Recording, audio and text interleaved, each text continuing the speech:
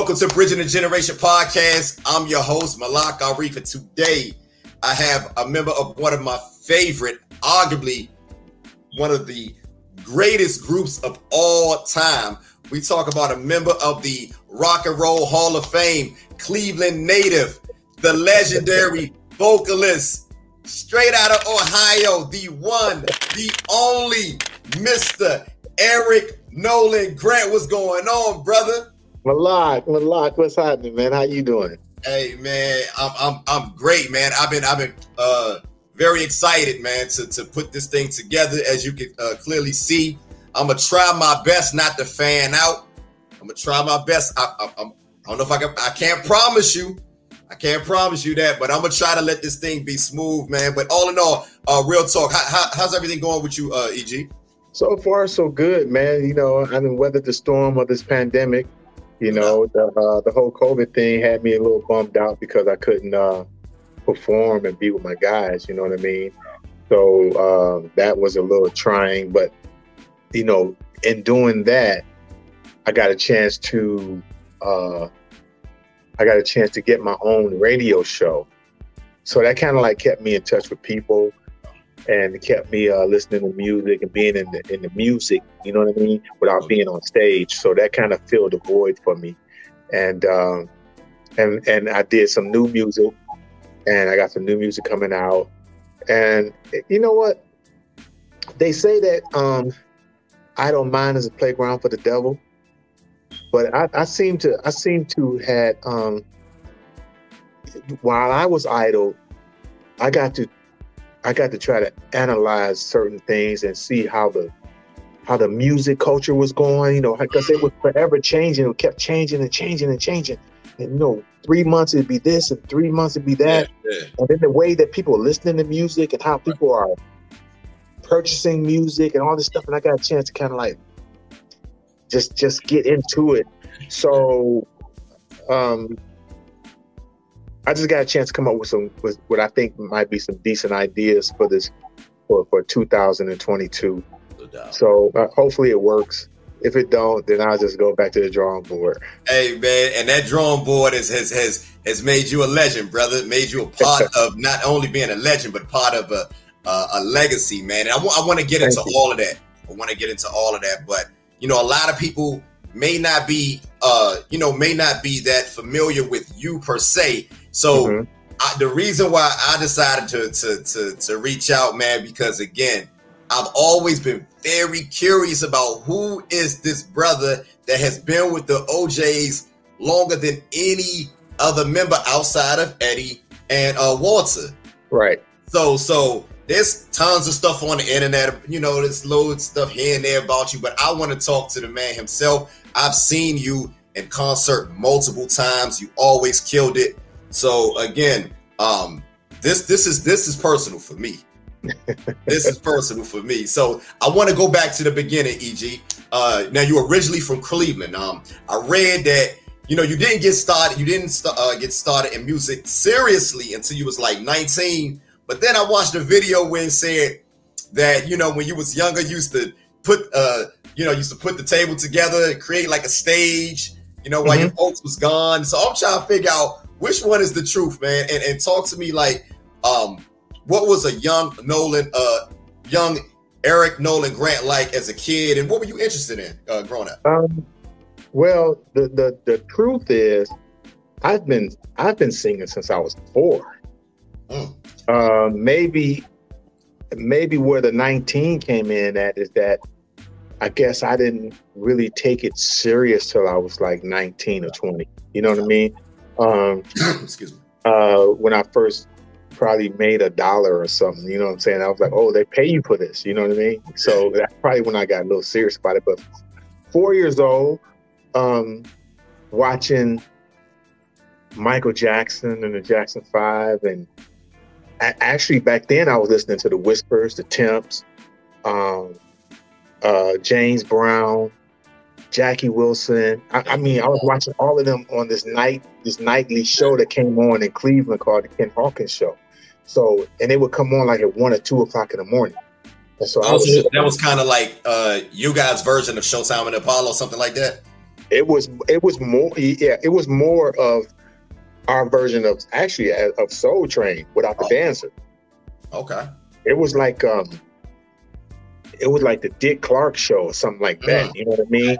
Gotcha. And he would have talks and live performances. They were all of them always had a band, or I remember watching the Whispers sing around the piano, stuff like that. So I was always intrigued with it. And then I guess when I got older, when I say older, I'm talking about 7th, 8th grade. That's what I mean when I say older. When I got to like the 7th, 8th grade, and I got into talent, actually what happened was these set of twins, they weren't very attractive. And people used to tease them all the time. You know what I'm saying? In the 7th grade, they used to tease them all the time because their hair was thin. It was real thin, like they was losing their hair or something. They could have alopecia. They could have had whatever. You know what I'm saying? These were brothers. We didn't. Yeah, these were brothers. Like brothers, as in like black guys. Black guys. Yeah, these were black guys. So you know, kids, they don't know, but I don't know either. All I know is that they weren't attractive and they were always being teased. Gotcha. And they did the talent show. And when I came back to school that Monday, they did the talent show on a Friday. When I came back to school that Monday, all the girls was all over this guys. I mean, they was following them and screaming when they walked down the halls. And I was like, well, what the hell did they do? What did they do between Friday and now? Yeah. Oh, yeah, you ain't hear about it, man. They killed the talent show. They did this. I said, oh, girls, talent show, singing. I can sing. Okay. I'm getting in the talent show. Because I wanted girls. I wanted the girls. I didn't care about nothing else. Yeah. So I started me a group, and I got in the talent show, and we killed it. But we were singing to a record player. Like they put the record on, and you sing to the record. Okay. That's you know what I'm saying? So I said, okay, I'm singing to the record. This is kind of Jake. So when I got in 9th grade, I put a band together. Okay. I got a band. It was a band that was already in the talent show. And they was playing stuff like Jimi Hendrix and stuff like that. You know what I'm saying? Yeah, they was playing that kind of Maggot Brain. Yeah, Maggot Brain. They was playing Maggot Brain. Yeah. Right. So, along the Watchtower and all that. Yeah. Right. So I'm like, man, I need to get them to play some Jackson 5 or something. You know what I mean? So I got the band, and they played behind us. The rest was history. I became a legend overnight from the 9th grade to the 12th grade. From the 9th grade to the 12th grade. I mean, every talent show, 2 times. Then I started going to different talent shows all over the city. Okay. Now I gotta stop you for a second, EG. Cause you know, a lot of times you see stuff on the internet. And please don't forget your train of thought, so I'm gonna try to be brief. Oh, that's cool. It's cool. Are you actually from Cleveland or are you from Shaker Heights? No, I'm from Cleveland. Okay, because people say different things, man, and I know Shaker Heights is kind of like Shaker is not Cleveland. Okay. Shaker is Shaker. That's Shaker Heights. Right. That's like Beverly Hills to Compton. LA or to Compton. You get what I'm saying? Okay. Like, yeah, you from California. Right. You know what I'm saying? So Shaker was a whole nother baby. Yeah, exactly. I had a homeboy that was from Shaker Heights, and he's always claimed Cleveland. And then my man was like, I had my partner was like, yo, hey man, yo, he ain't from Cleveland, he from Shaker Heights.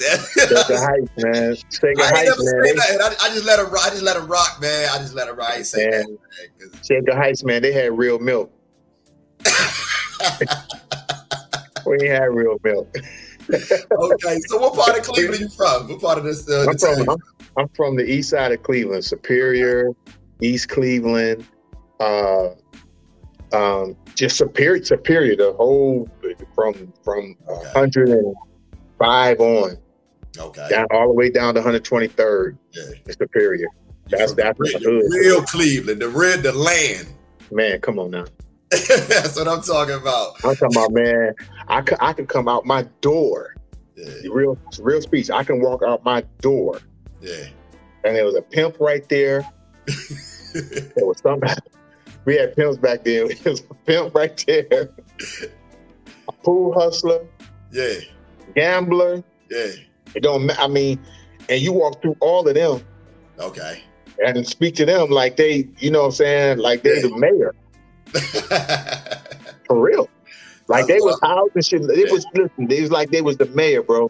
You know what I mean? Okay. So that's how I grew. So that was regular to me. That wasn't like, I didn't look at it like, oh wow, he's a pimp. No, I'm like, you know, he get money. Yeah. He's a community leader. He's community leader. That's good. That's right. He's taking care of the community. But look, I want to talk about Cleveland a little bit, and I want to talk about Ohio, man, because you guys have a rich history of legendary artists that come out of Ohio, man. So, you know, of course, we know you remember the OJs, but what were some of the groups or some of the acts that were out around the time that kind of inspired you when you were younger? That was, you know, from the Cleveland area, the Ohio area. Not a fair question. That's a loaded one. It really isn't a fair question because I grew up listening to the OJs. Yeah. The OJs was our superheroes. Like we didn't even know of no other groups coming out of Cincinnati and Youngstown and Toledo. Yeah. We just didn't know of those groups because the OJs was our everything. Yeah. You know what I mean? It's later on when I got really into music that I knew about the Ohio Players and Zap and all of those cats. You know what I'm saying? From Dayton. And James Brown was actually from Cincinnati. Ronald Isley's from Cincinnati. You know what I'm saying? And I learned about that way later on. You know what I mean? Okay. Bobby Womack is from Cleveland. That's what I was waiting for that one to come up, man. I was waiting for that one to come up. He's from Cleveland, but he wasn't our. See, he wasn't our superhero because he wasn't touchable. Because he didn't live there. Oh, Bobby left and went to LA and made it. Okay, I never knew that. He started in Cleveland, but when he went somewhere else, that's how he made. He went to LA and made it. Okay, because I know he had his brothers. The Womack brothers. The Womack brothers. Cecil and all of them cats, but they were from Cleveland and they were actually from the hood. Right. But he went somewhere else to make it. The Jays made it while they lived in Cleveland. Yeah. And they lived in Shaker. Okay. They lived in Shaker, but they moved to Shaker. They're not from Shaker. They moved there. See, Shaker where you move when you get when you get a little bit of money. That's right. That's where you go. Your mom get that good government job, and No, I mean you gotta have more than you. Both of them gotta have government jobs. I know that's right. To move in Shaker. Eddie and them, when they started getting all the hit records and making the millions, they had a huge house. I used to go over there all the time. Me and Gerald used to just kick it there, and I used to go. He had the swimming pool and he had a tennis court that transformed to a basketball court. Then he had what they called a maid's quarters. Yeah. They had a maid's quarters that was a whole nother house. Yeah, that's crazy. Crazy. Talk about that. Hold on. You just threw that name out there. You just throw that name out there. Now I gotta stop you, brother.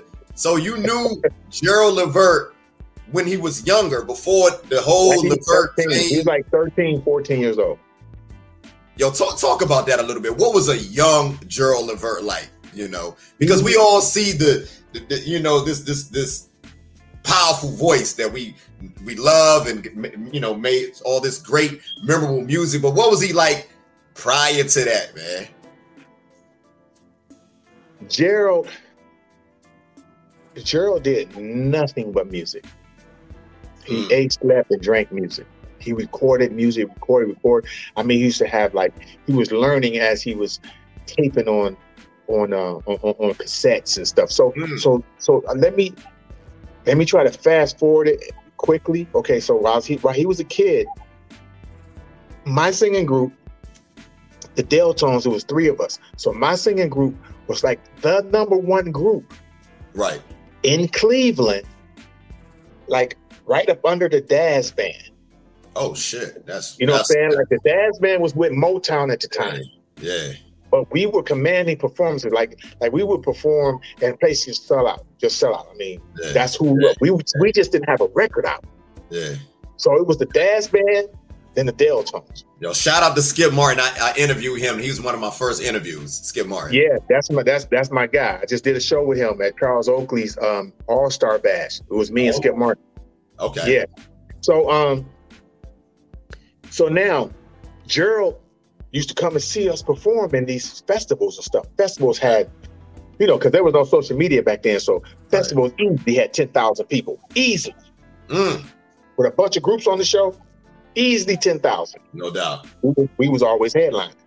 So Gerald and I became real close to the point to where we was like brothers. But he thought that we were about to get a record deal because Gamblin' Huff was interested in our group. Oh, snap. So we went to Philly and recorded with Bunny Sigler. We recorded like 5 songs with Bunny Sigler, right? So Gerald just knew we was about to blow up. Yeah. And supposedly be the next OJs, right? But what Philly did was they recorded us and they shelved us. Okay. And management wasn't going to have that. So they got rid of the deal. But at the same time, Gerald thought we was about to make it. So me and Gerald became close. So we made a pact that whoever made it first, bring the other one in. Which Gerald thought I was going to make it first. So I was going to look out for Gerald. Okay. Now, fast forward and past there, Gerald was still always trying to be a songwriter. Gerald was a solo artist first. He wasn't in a group first. He was a solo artist. He was just him first. Man, I had no idea, man. I consider myself an OJ's in the Levert connoisseur. I own every single project that you guys ever released. I never knew that. Dude, never knew that. He was a solo artist first. Gotcha. And he wanted a singing group. Now, take in mind, Gerald grew up in Shaker. Okay. That's where they grew up at. They grew up in Shaker, right? So he didn't have no real friends that could sing and all of that had the same aspirations that he had. Okay. But he had his cousin Mark, who lived with them, who played piano in his band. Yeah, interview Mark too, man. We're going to talk about that later, but go ahead. Finish. He played piano in the band. Yeah. Sean played drums. Okay. In the band. Okay. So Gerald wanted a singing group. So he grabbed his brother and Mark because they could halfway hold a note, they could halfway sing. Right. Gerald said, we're going to be the singing group. And then they put it together. And then once they started doing records, records, then Eddie and them was like, well, I'm going to put you in the studio. Okay. So they had their own, the Jays always had their own studio. So Eddie and Walt took them in and recorded a record called I'm Still, and it just took off. The rest is history. And the rest is history because they became Levert. They got a record deal. Yeah.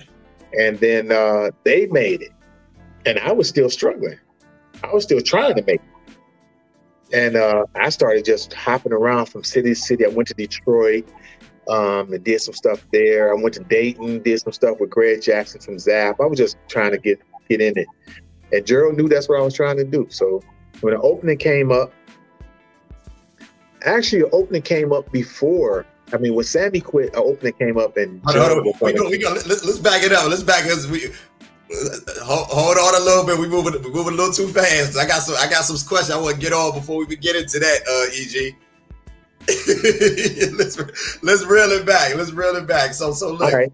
you mentioned you was hopping around, and that's great that you talked about how you guys were more popular in the city than Levert, because I had no idea. Like, I thought Levert at that time was like out of this world. I didn't know that your group was even signed to Philadelphia International. Was almost about to get signed to Philadelphia International, which is amazing when you think about it. So I read one time, during this time, man, you end up being homeless, man. And like, could you talk about that situation and what drove you to never give up on your dream, brother, to be able to persevere? Like what got you through that trying time?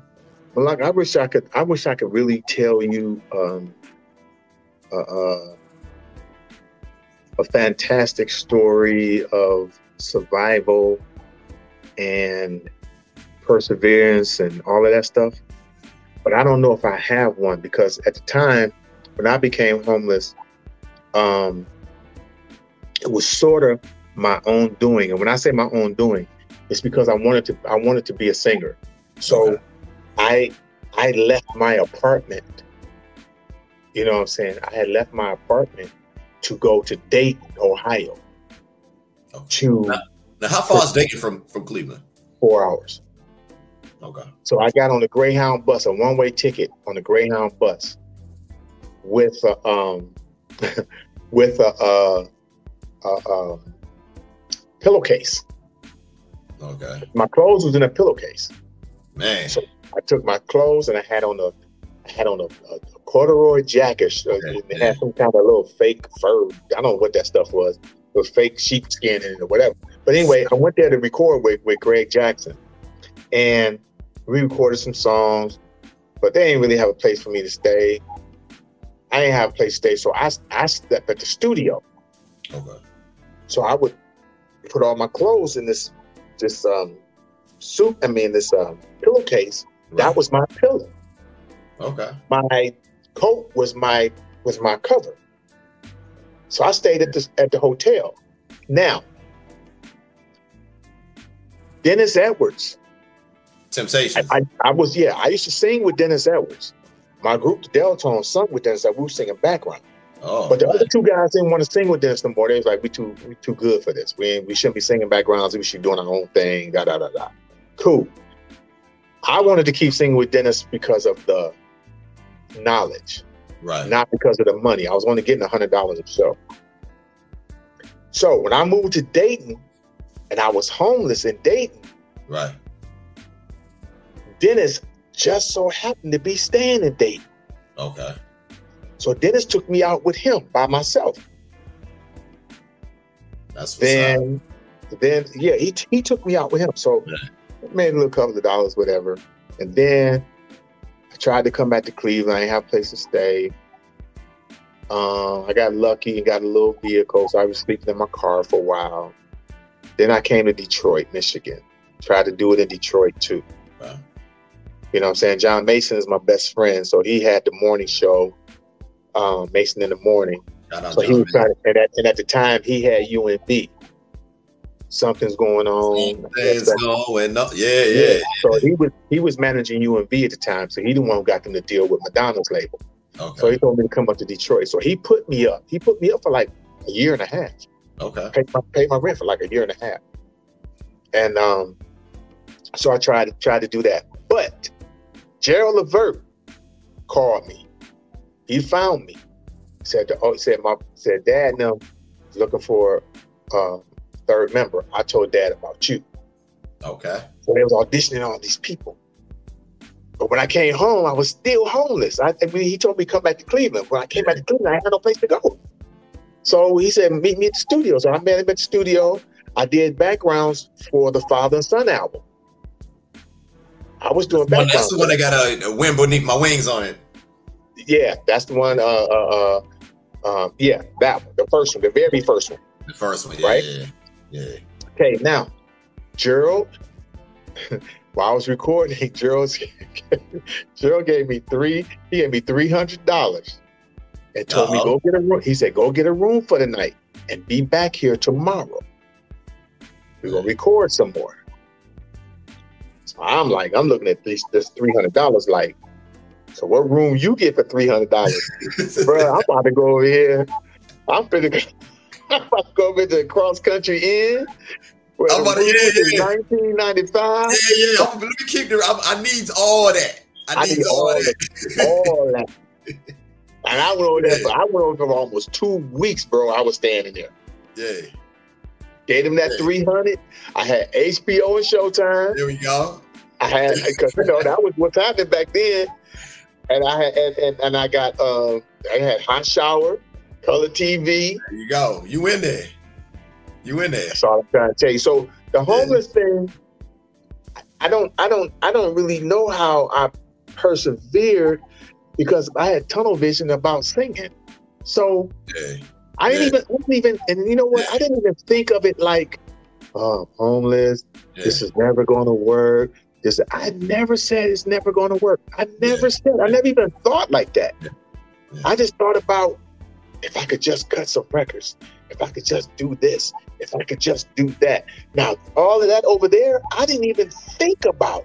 I just thought about getting some sleep. Man, you was focused. You was focused. Going back to doing what I love to do. Yeah. The OJs was not in the plan. I had groomed my group to replace the OJs. The OJs was never in the plan. Me being in the OJs was never part of it. The plan was God's plan. It had nothing to do with me. Wow. It's what God wanted me to do. It's how God wanted my steps to go.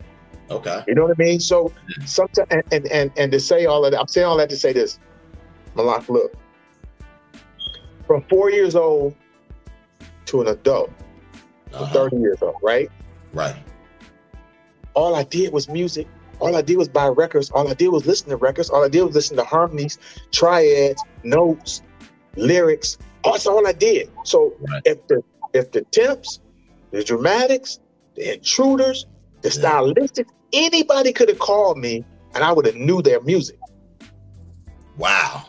And so by me being a fan, a huge fan of the OJs, I knew their music from the very first song, Lonely Drifter.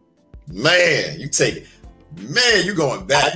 I knew all of their music when it was 5 of them. I knew everything. I knew the notes. I knew the words. I knew everything. Lipstick traces on a cigarette. You know about it? What I'm trying to tell you. Lipstick traces.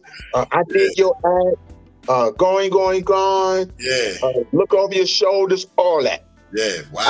I knew all of that stuff. So when God put me in a position, I already knew the position that I was in, because I was grooming a guy in my group to be in that position. Wow.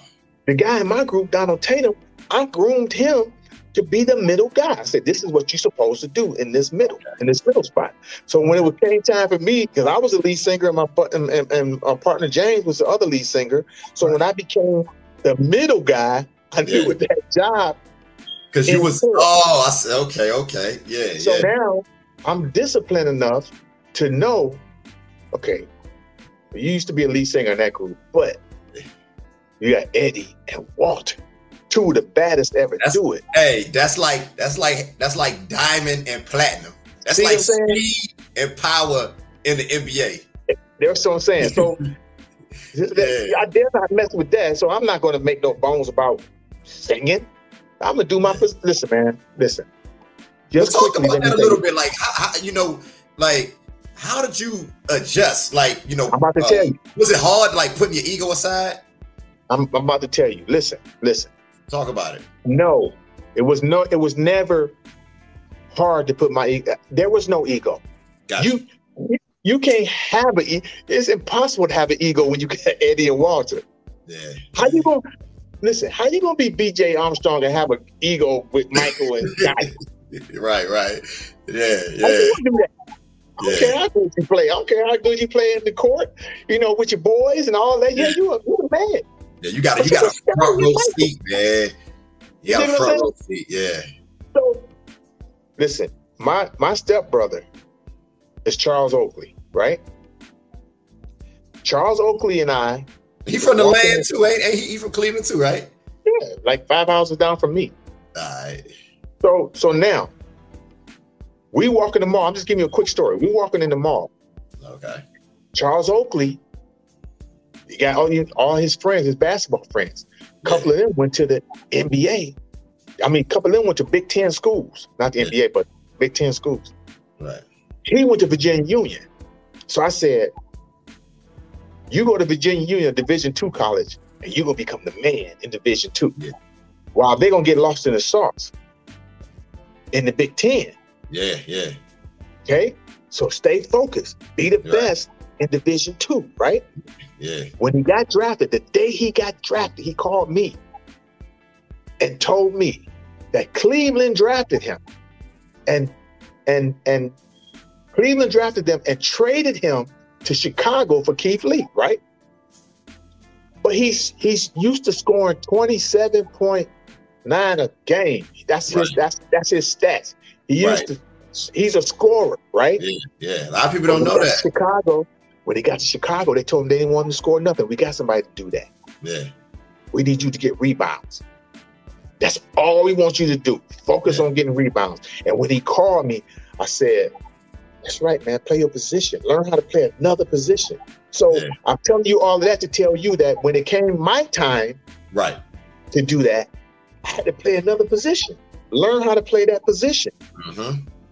Because listen, we didn't invent this, man. We didn't invent none of this. I don't know how people get arrogant and get all conceited. I don't know how they do that.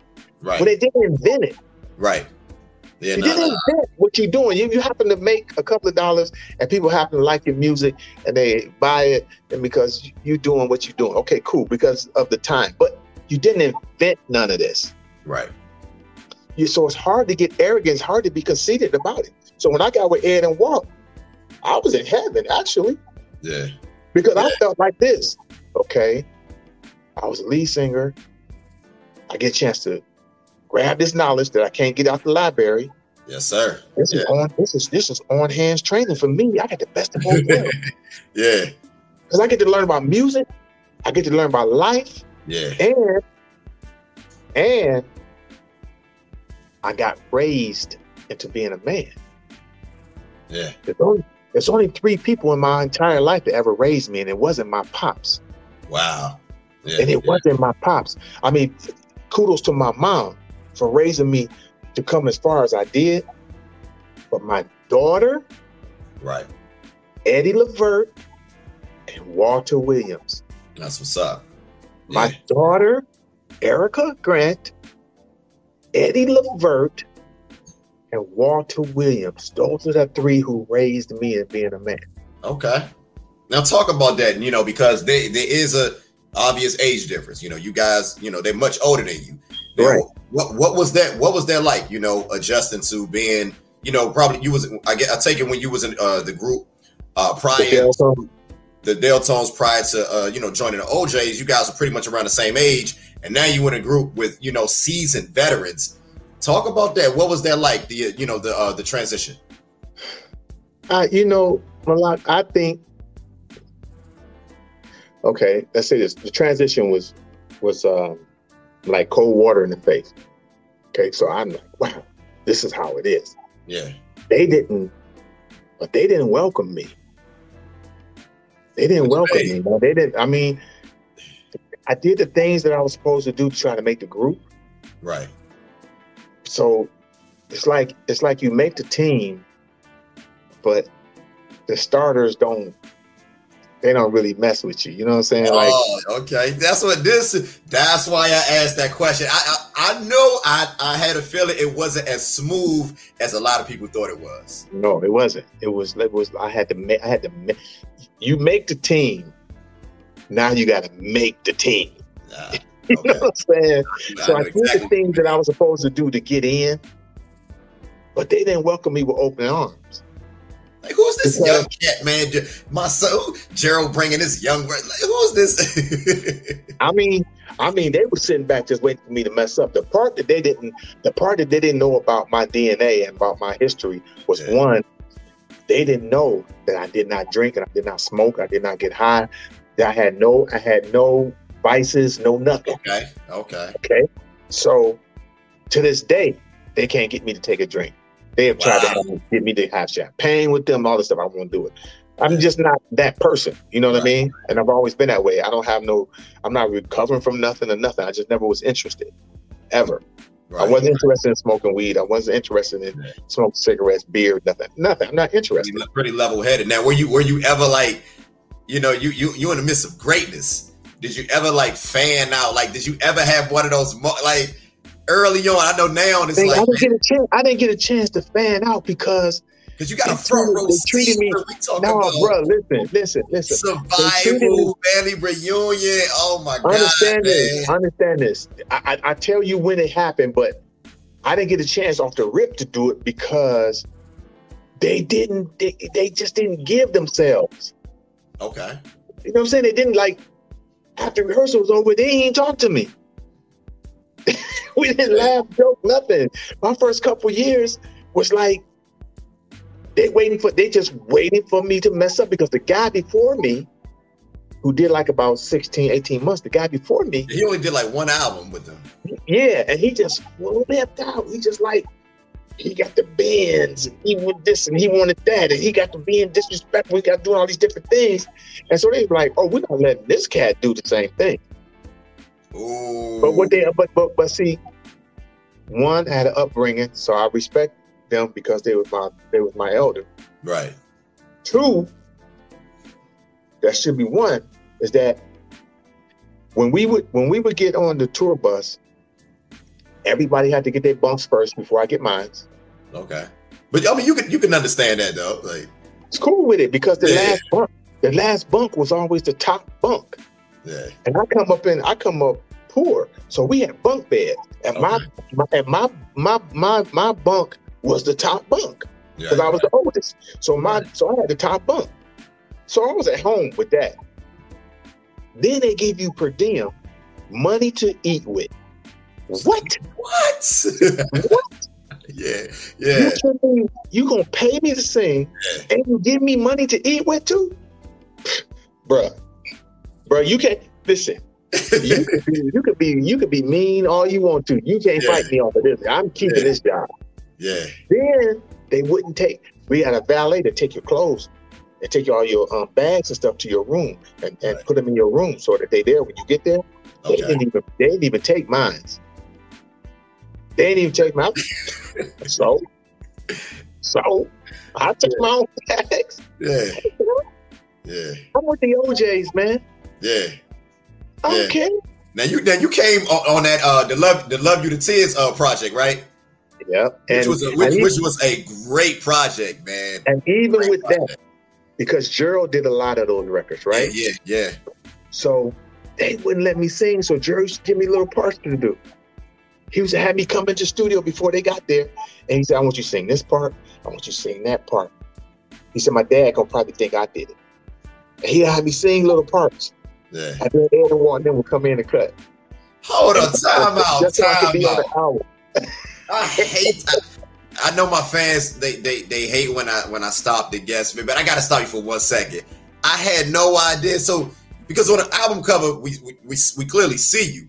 Right. But on the album they didn't. What was that all about? Why they didn't want you to? Well, you gotta understand, I didn't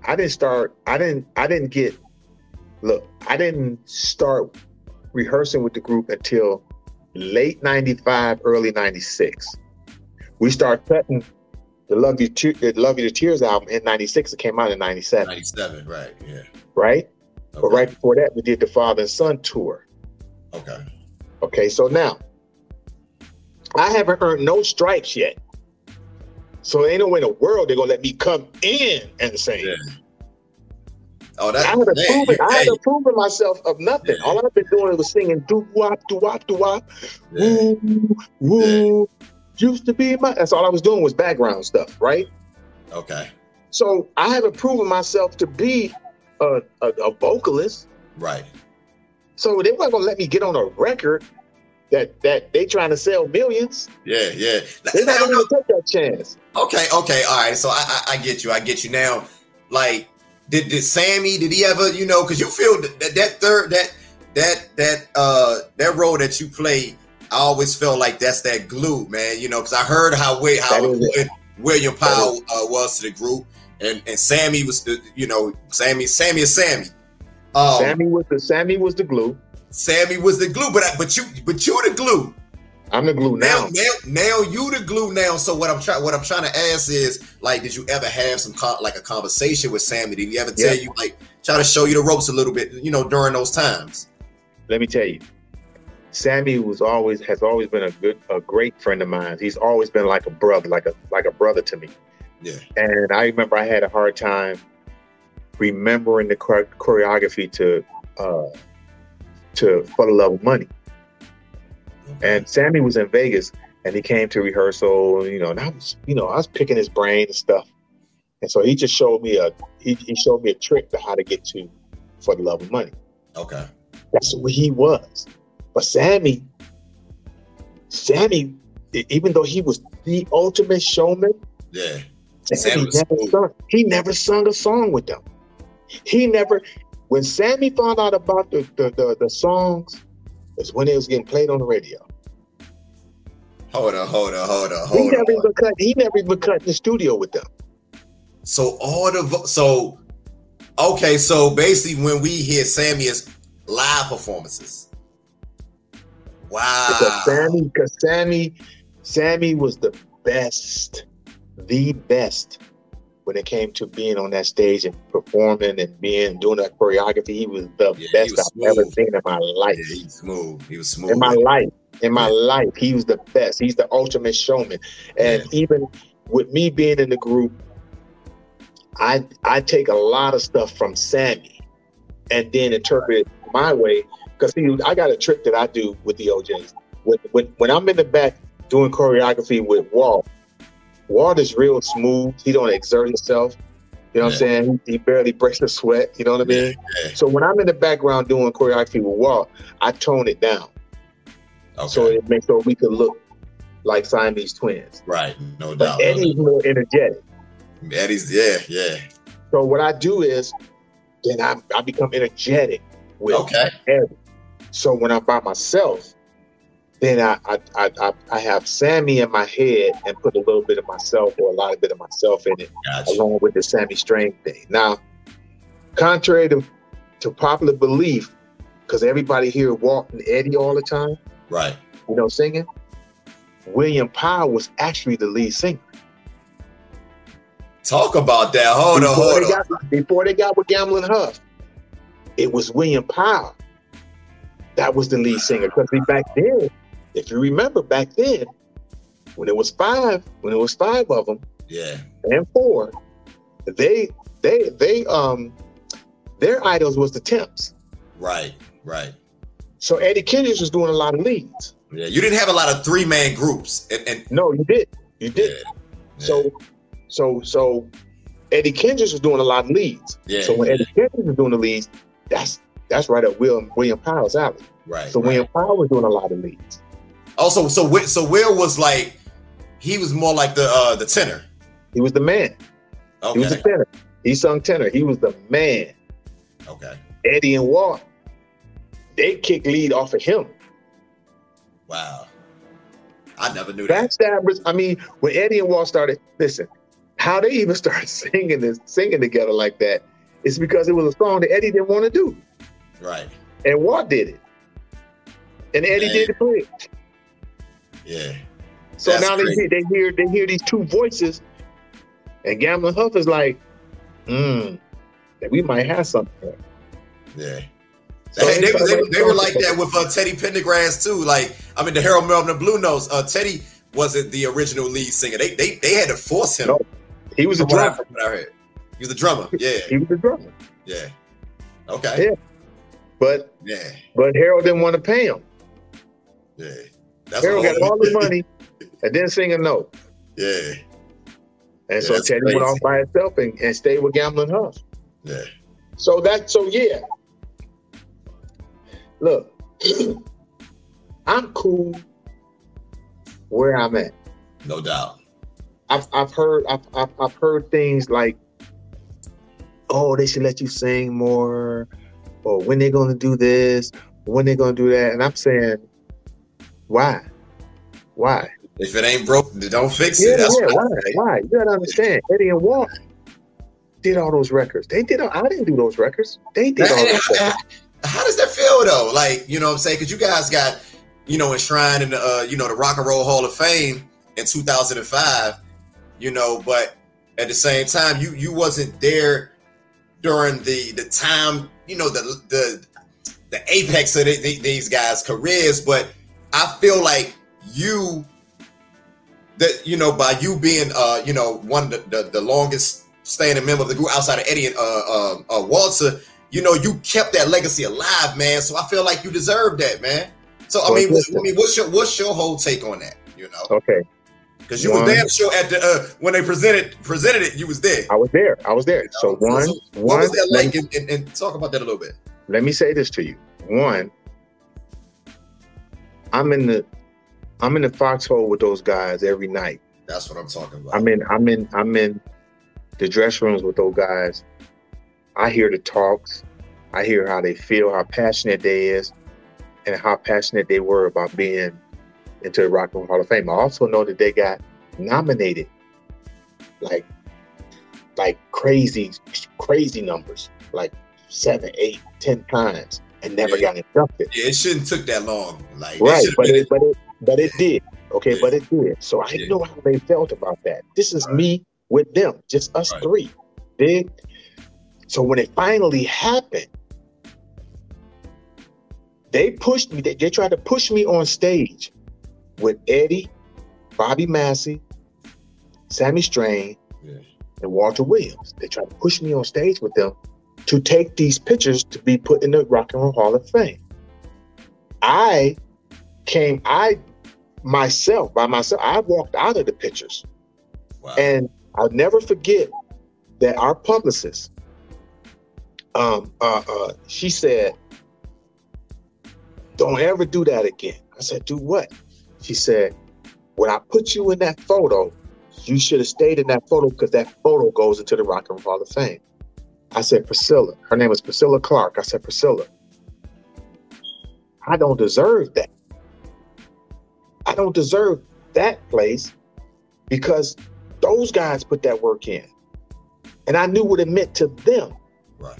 At that point, I'm riding on their coattail.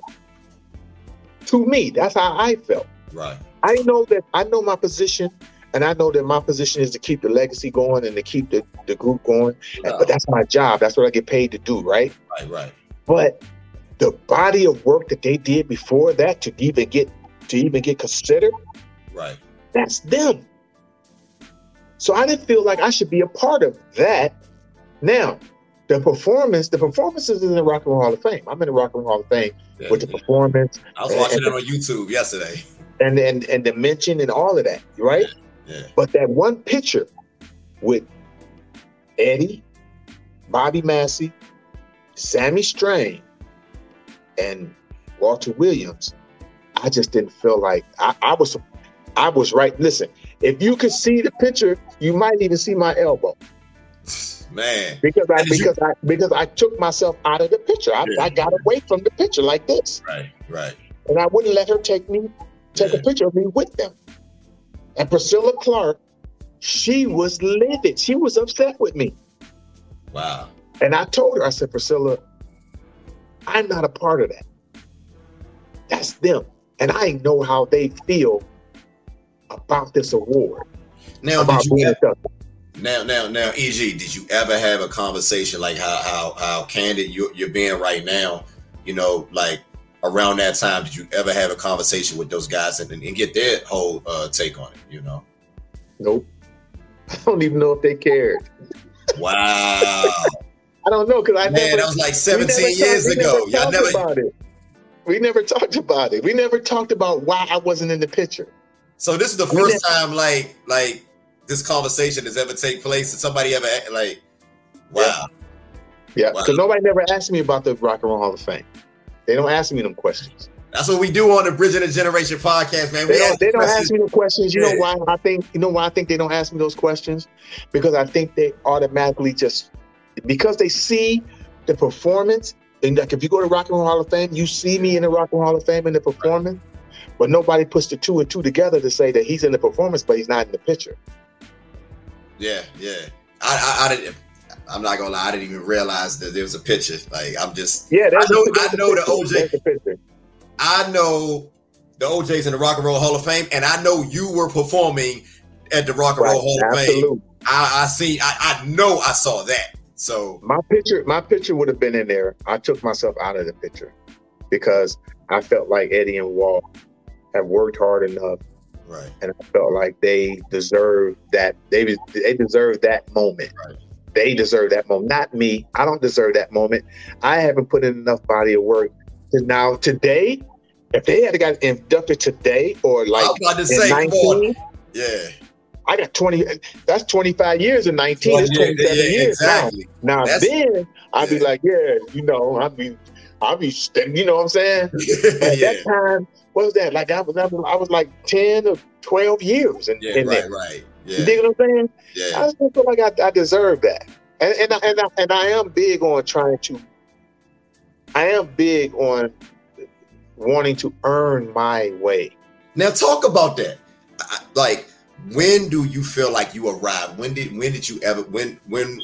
realize, like, man, you know, I'm finally getting these guys respect? Can you go back to a moment in time when you felt like you earned their respect?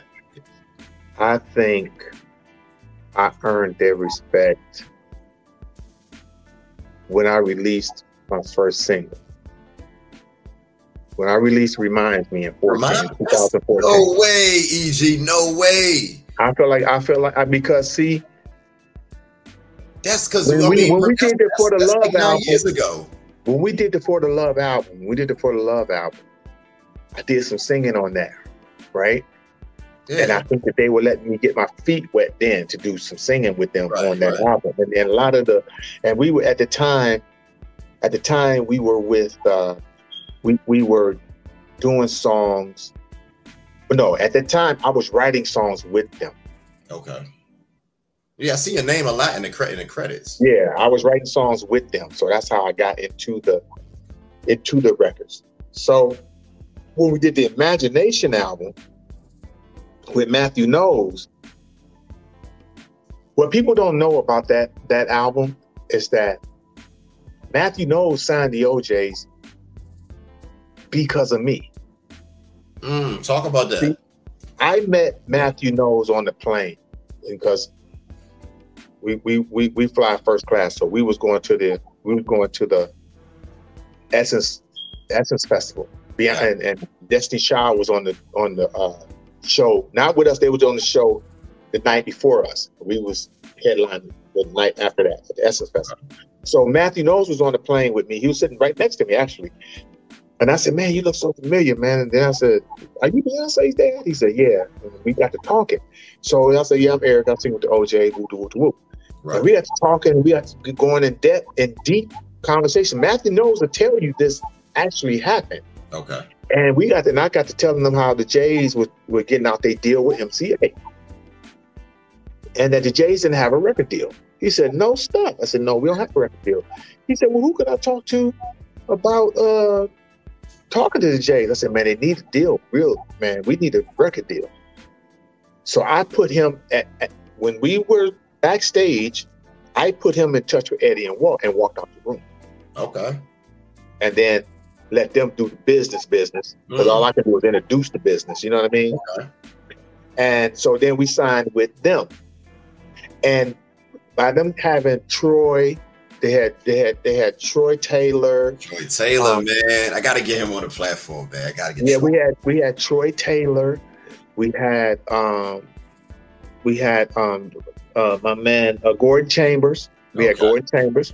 He worked on a lot of stuff with Gerald. Yeah, he worked with Whitney Houston, Aretha. Yeah. So we had Gordon Chambers. Now Gordon Chambers was real cool because Gordon Chambers was one of the ones who put me on records. Okay. He was like, "You gonna sing this part, Eddie, you sing this part, Walt, you sing this part." That's the one that got that Imagination project. That's the one that got Breakup on it, right? Yep. Yeah, I love that. Yeah. So we wrote Breakup with Gerald and us, but Gordon is the one who first ones put me on singing songs with them. Okay. Then Jimmy Jam and Terry Lewis. But Terry Lewis put me on a song. Troy Taylor was trying to put me on a song until I guess I don't know if he got shook by Ed. Because Ed said something while we was recording. And Troy didn't never come back and say, well, I want Eric to sing this part. Because the way Troy had it hooked up was Eddie and Walt was singing these verses And then they was trying to figure out who's gonna do the bridge. And I said, well, why don't you let me and Walt do the verses, and then I said, Vert, you do the bridge. And Troy was sitting right there. And so Eddie says, why would we want to do that? What? So once that happened, Troy was shook after that, seemed like. So he never asked me to sing nothing else. He never asked me to sing nothing. Man. Nothing. But Gordon Chambers? Yeah. Gordon Chambers said, this is how we doing it. Boom, we doing it like this. This is how we right. Yeah. This is how we doing it. We doing it like this. Eric, you do this, you do that, boom, boom, boom. That's the record. We gone. I'm out of here. Now that's you guys the last official OJ's project, right? The Imagination Project, right? Not counting the Christmas, them type of joint, like. No, they did the last word. They just did an album in 19. Oh man, I'm sorry, I don't know how I missed that, man. I feel bad. You missed it because I gotta check that because I know you can drop. I've been checking out your singles, you know what I'm saying, which I want to talk about a little bit later. And I know Eddie dropped the project, but I could have swore like the Imagination Project. Walt dropped the project too. Yeah, I was about to Walt. I know all y'all been doing y'all solo thing. I didn't. I'm gonna be honest, man. I didn't know that. Got me right. Yeah. It's called The Last Word. I gotta check that out. That was done with BMG. Okay, that's the look. That's the look right there. Yeah, that's a look, but it didn't have the Eddie and Walter flavor to me, in my opinion.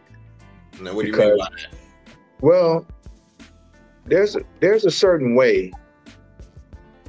They had this guy that produced the album, and he got a lot of big records, and he did really good in the industry. And I just felt like he didn't know how to cut soul music.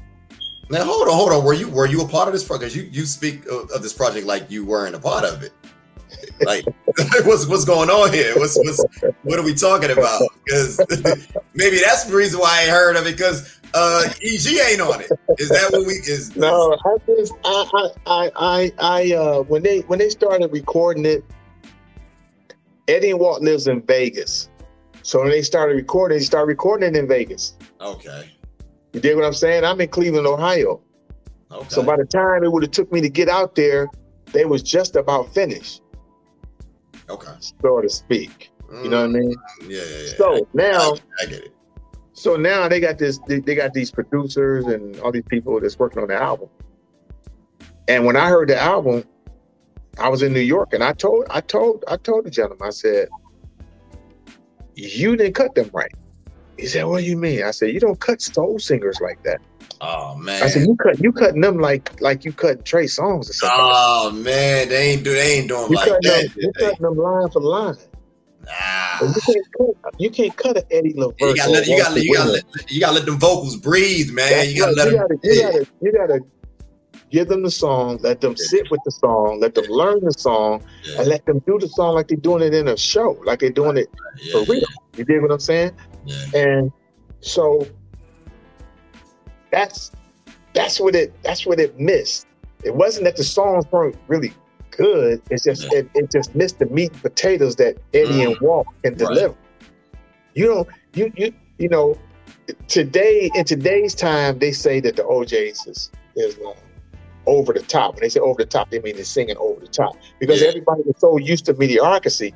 They so used to people just everybody sound the same. They was doing the melodies. When somebody coming in and just give it to you. Yeah, my brother, he was talking about, my brother was saying, man, them guys, he was like, man, you like them crooners. I'm like, yeah, man, that's what I grew up on. I like them guys that reach from the depths of their soul, man. And you know, them songs that y'all sing, that's what I'm into. And that's why they still love Casey Haley. Yes, sir. Yeah. That's why they still love Johnny Gill. Yes, sir. That's why they still love those guys, because they still bring it. Yeah. They still bring it.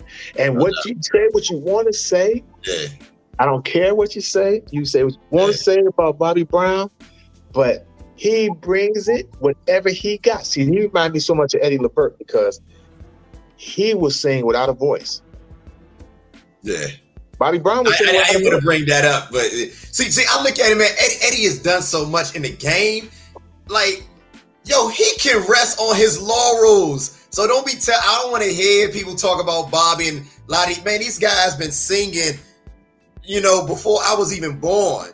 So they deserve, man, hey, they do what they want to do at this point, man. Everything we get from you guys, the OJs, Bobby Brown, whatever, it's just icing on the cake, man. To be honest, you guys are legends. Listen, man.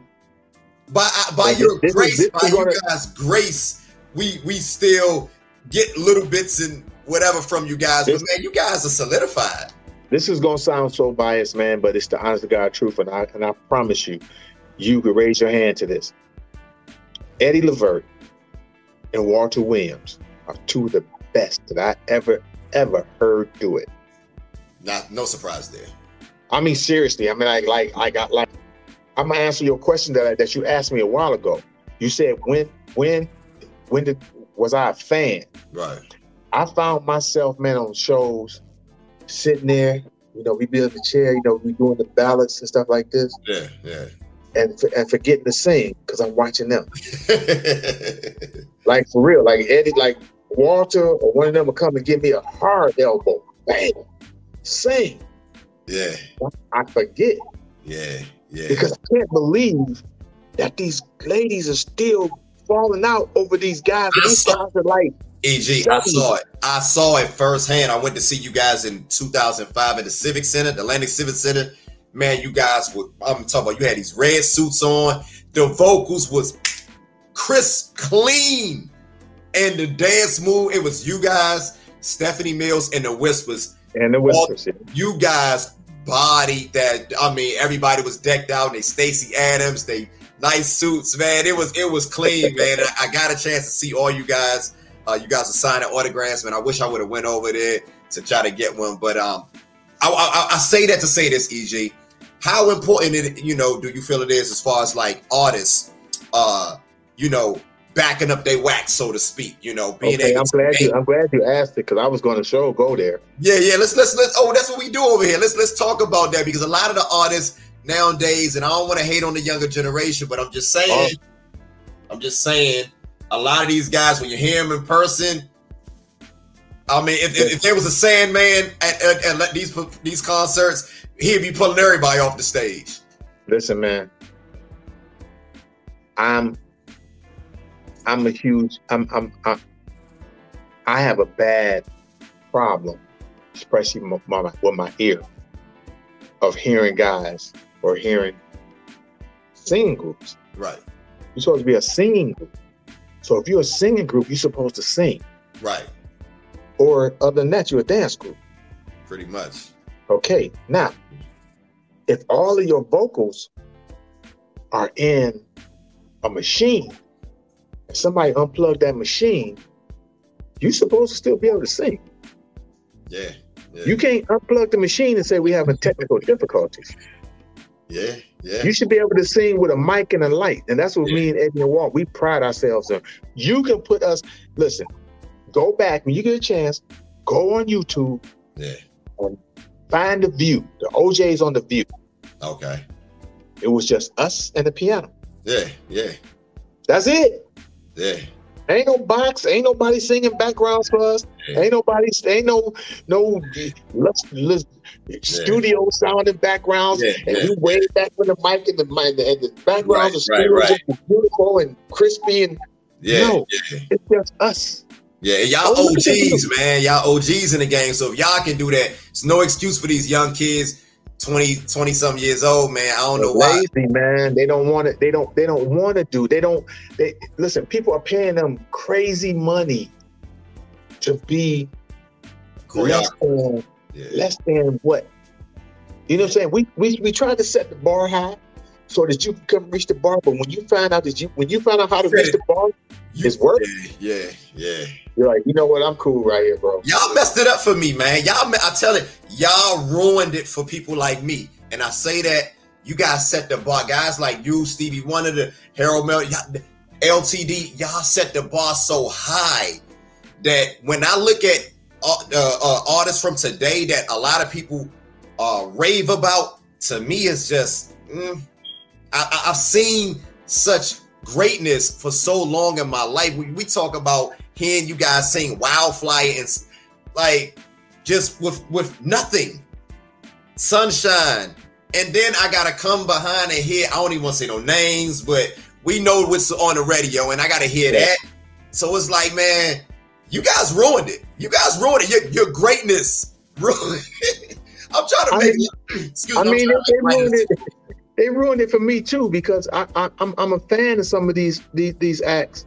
Right. And then when they do their live performances, and I see that they cheating, it just put a damper on the biggest names. The biggest names. See what I'm saying? And so when I see that, and I'm like, oh man, come on, man, y'all killing me. You know what I mean? And so now I don't even go to. Actually, if I do go to a concert and pay my hard dollar, I actually go see the Stylistics and the Temps, and the Dramatics, and all of that stuff, because I know what they're doing. Oh yeah. They're gonna sing. Yeah. Let it be good or bad, they're gonna sing. You're gonna sing. Right. You know what I'm saying? Nah, I agree. And I love that, because that's so organic to me. Yeah. Go ahead, EJ. My bad. No, you go ahead. I wanted to say this. Do you know, when I look at a lot of other cultures, when I look at like the rock culture, when I look at like, jazz, it seemed like, well, let me take jazz out of that. But when I look at like other nationalities that, country music, rock music, it seems to me, correct me if I'm wrong, but it seems like they do a better job at preserving their culture, their history, honoring their legends than we as Black people. Or is that just me seeing something that's not there? What's your take? That's just you. That's just you putting syrup and butter on it. You just candy coating it. It's us, because we're not loyal to nothing. Nah, not at all. We're not loyal. We're not.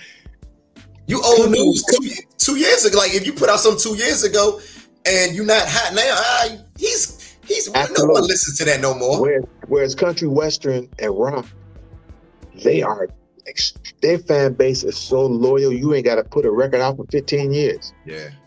Eagles, and they're gonna sell out. They're gonna sell out. They're gonna sell out arenas. Yeah. They wheeling Mick Jagger out in a wheelchair, and he's gonna sell it out. All they gotta do is know Mick is there. Yeah. All they gotta know he there. Yeah. The Bee Gees. Yeah. The Bee Gees, man. Yeah. Very good. That's all you need to see. You can't even see. You can't even see how many people there. Yeah.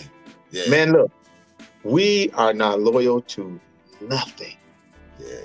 I hate that. And it's not to just. I'm not dragging us. I'm just saying.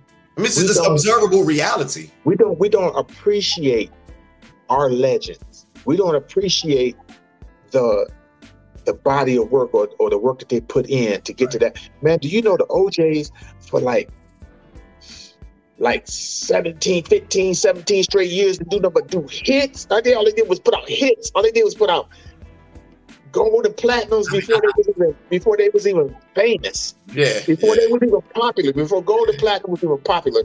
The Jays were getting platinum every time they dropped a record. Platinum. They would be disappointed if it went double platinum. Yeah. If it had Gambling Huff name attached to it, it's out of here. Man, anything that had with that Philadelphia International era is ridiculous. Like I be trying to tell people with Trey Songz or Chris Brown or whoever's hot, what these guys are now, that's what the OJs was times 10. That's what the Temptations was times 10. And we still work off of that stuff, right? And we still do pretty good. And people kind of, they our audience respects us. Our audience respects us. And when God put me in the position to be with the OJs, right, he knew what he was doing, because that was a long-lasting job. You know what I mean? That's a job that I could do 25, 30 years in. You know what I mean? And because of the work that they put in early, right? Because of those records early, those records transcend today. Yes, sir. But the crazy thing is that I guess for the Jays to release a record now, it comes right off the presses as being old school. Yeah, I hate that. Instead of just being good music. Yeah. You know what I'm saying? See, Charlie Wilson can squeak by because Charlie Wilson's sound, but his sound have been remanufactured so many different ways. Yeah, that's true. Okay, now so let me give you the quick rundown. Okay. There was Stevie Wonder, right? Yeah. So when Charlie Wilson came out, remember, everybody thought he sounded like Stevie Wonder. Yeah. Then when Aaron Hall came out with Guy, they felt like he sounded like Charlie Wilson. Yeah. Then when R. Kelly came out, they felt like he sounded like Aaron Hall. Aaron Hall, yeah. Right? Okay, so now that sound has transcended. Yeah. So when Charlie Wilson come back out with new writers, with today's writers, he can get it off because that sound is still a young sound. Yeah. Just an old head doing a young sound, but he got them young writers to give him what they would have tried to give R. Kelly. Right. You know what I'm saying? That's true. I never looked at it like that. So he can get it off because he can sing for real. Yeah. So he can get it off. But that's a needle in a haystack. Yeah, that's true. Because there's no Eddie Levert. Nothing even close. The closest thing to it is gone because that was Gerald. The closest thing to it, the very closest thing to it is Gerald. But the other coming is KC. KC and Johnny. Those are other comings. The comings, not the meet up with the Eddie, because Eddie Levert, man. Different, man. Eddie. I done seen him. You know more better than anybody. I done seen him do it, man. I done seen him do it with zero vocals. If they had to be a percentage from 1 to 100%, I seen him command an audience with 10% vocals. Yeah. Never seen it. I never seen nobody do that before in my life. And you know what I love? What I learned about him? Let me rephrase it. What I learned about that music business and entertainment, Eddie never once apologized for how he sounded. He never said, "Excuse me, y'all, I'm under the weather right now. Excuse me." Right. He never said it. Yeah. He never said a word. He just went out there and said the people paid their money for a performance. They didn't pay their money for an excuse. Yeah, nah. But I asked him, I said, why you ain't tell them that you was under the weather and you said they ain't pay for that. Yeah. Nah, man. Talk about them brothers, man. Like, what makes Eddie and Walter so unique, man? You know, talk about them a little bit. You know, because when I think of 1-2 punches, man, to me, they up there with David and Eddie, Dennis and Eddie, you know, LJ, Ron Banks. Yeah, Ron. Yeah, the OJs is them. And then, you know, you got, I'm just saying, I'm biased, but them, they special. So out of the mouth of Eric Nolan Grant, you tell us what makes Eddie and Walter so special, brother. Eddie is a risk taker. Okay. Eddie will do anything to wow that crowd, to give them a show, to perform. Right. He's the one that throws everything up against the wall to see what's gonna stick. And once the rest of that stuff falls off the wall, the stuff that stick, he'll keep using. That's what I love about him. He's not afraid to fail. He's not afraid to. He always used to tell me there's a very thin line between being a genius and making a fool out yourself. Yeah, crazy. Yeah. Okay. See what I'm saying? Because if it works, you're a genius. If it don't, you just made a fool out yourself. Yeah. But that line is so thin.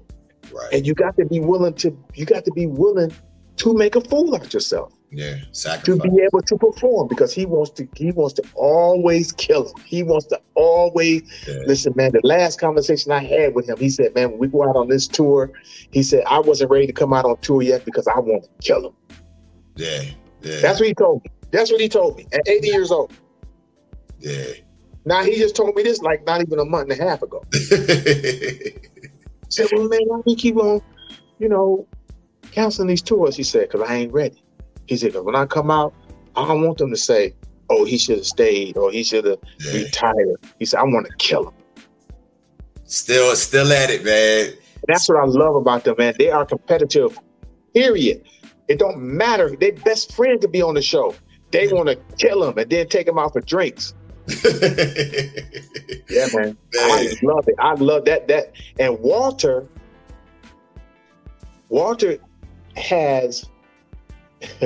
Walter is the silent killer. Walter is the gun with the silencer on it.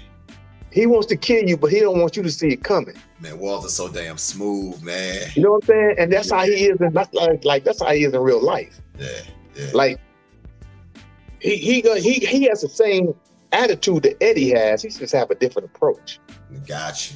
And when you get a chance to see both of them do the same thing but do it differently, yeah. Like Eddie he'll get downtown, but he'll probably go down the street with everything happening there. Right. He'll go down Peachtree. Eddie will go down Peachtree. Walter go down Piedmont. Piedmont off the chain, man. I used to live in Atlanta for 5. As a matter of fact, like I told you. Though, but Piedmont is clearer than Peachtree, and they both going to Lenox. Yes, sir. Yeah. So that's how they are. Yeah. That's the best announcer I can give you, because they both will bite your head off, man. Yeah. On that stage, in that studio, in life. Man, I swear. Hey, EG, I'm not gonna lie, brother. I live vicariously through you sometimes, man. Like when I could just, like I said, man, OJ is my favorite group of all time. Let me just come out and say it, man. And just to see you out there, man, just living your dream, man. Like, did you ever think that it would go this far? Did you ever think that it would last this long when you first linked up with these brothers, man? Here we are. It's 2022, man, and I mean the tenure that you spent with them is longer than Sammy and William. William passed, of course, but still, it's longer than both of them combined. I don't know. I don't think I ever looked at time. I looked at it as like it's never going to stop. I guess. I mean, and that's not the greatest way of looking at it, because everything has to come to an end. Right. But being with them. And going to my 10th year, let's say my 10th year. Okay. I started becoming friends with them. And then I started becoming family. Then I started becoming the person that they depend on. Like, we know Eric is going to be good. Like to this day, I've never missed a flight. I've never missed a show. Never. Never. Wow. That's remarkable. 25 years. That's never missed a show. Never missed a flight. Yeah. Never been late for a gig. Yeah. When Eddie went down, I immediately took Eddie's place. When Eddie went down in Atlanta, when he was dehydrated, when he went down in Atlanta, I kept the show going. I sung all Eddie's parts because I know all the OJ's records. Right. When Walter got sick and missed 8 shows, I did all the Walt's parts with Eddie. Me and Eddie did 8 shows together, just me and him. Wow. Just me and him. Nobody else. Yeah. And the people didn't move. They didn't leave. They didn't boo us. Nothing. I mean, actually, you ever need another member, man, feel free to holler. actually, in Chicago, they threw panties on stage. just me and Ed. So, but I guess my point being is that I guess you. I don't think I ever looked at us not being there. Right. But I do get a little solemn when it comes to thinking about it being over, because now they become so much of a part of me, right. and I know I'll become a part of them. Right. I could tell by the way we talk now, the way, for the last 15 years, how we've come together, how they've been like everything to me. Right. And I've been I've been who they can depend on. No doubt, no doubt. In this group, I'm who they can depend on. They know I'm gonna be there. I ain't never came high, drunk, nothing. I ain't never stumbled in. I ain't never missed a show. I mean, they know if he ain't there, something is wrong. And I have a perfect attendance.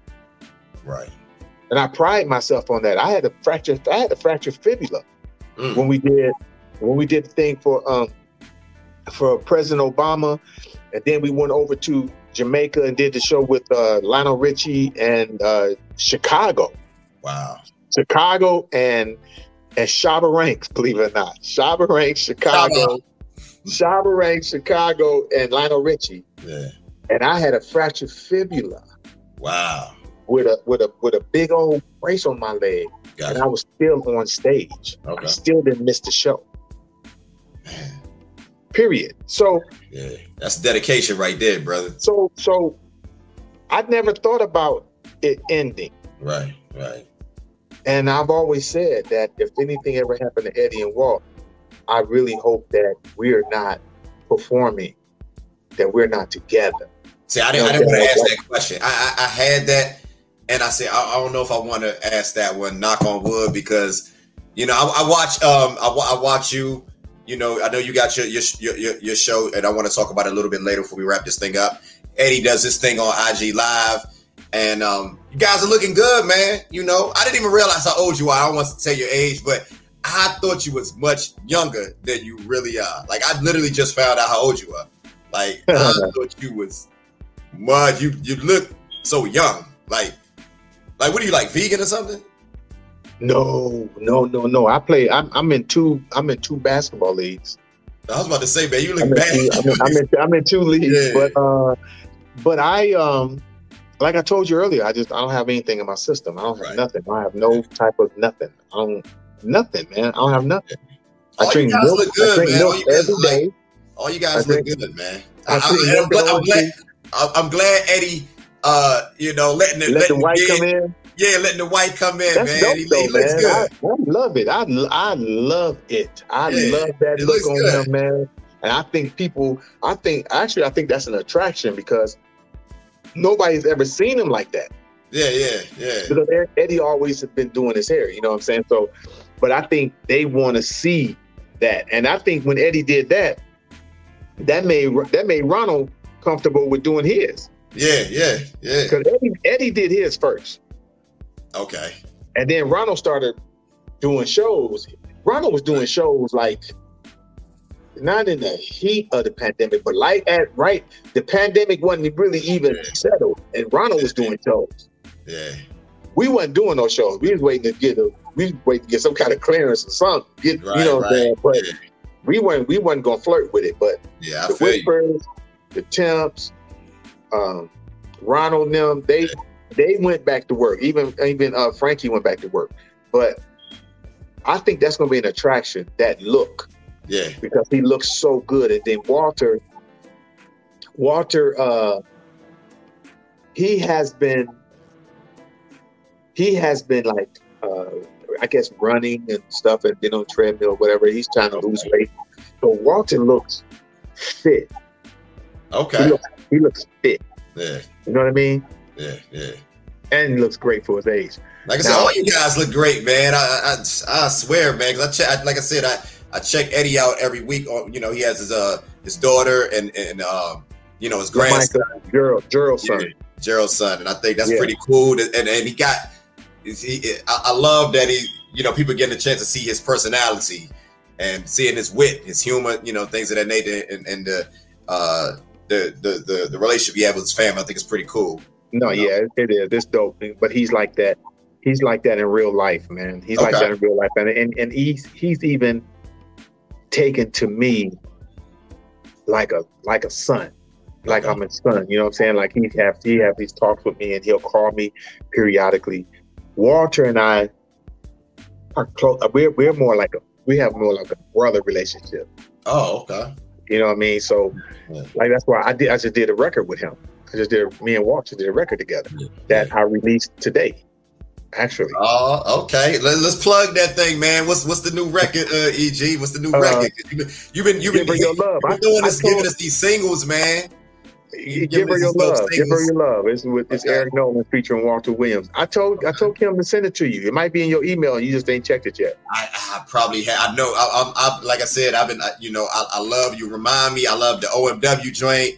The IML. Yeah. That's my favorite one. Oh, for real? Yeah, that's my favorite one. And then you did the Cologne joint. I like that one too.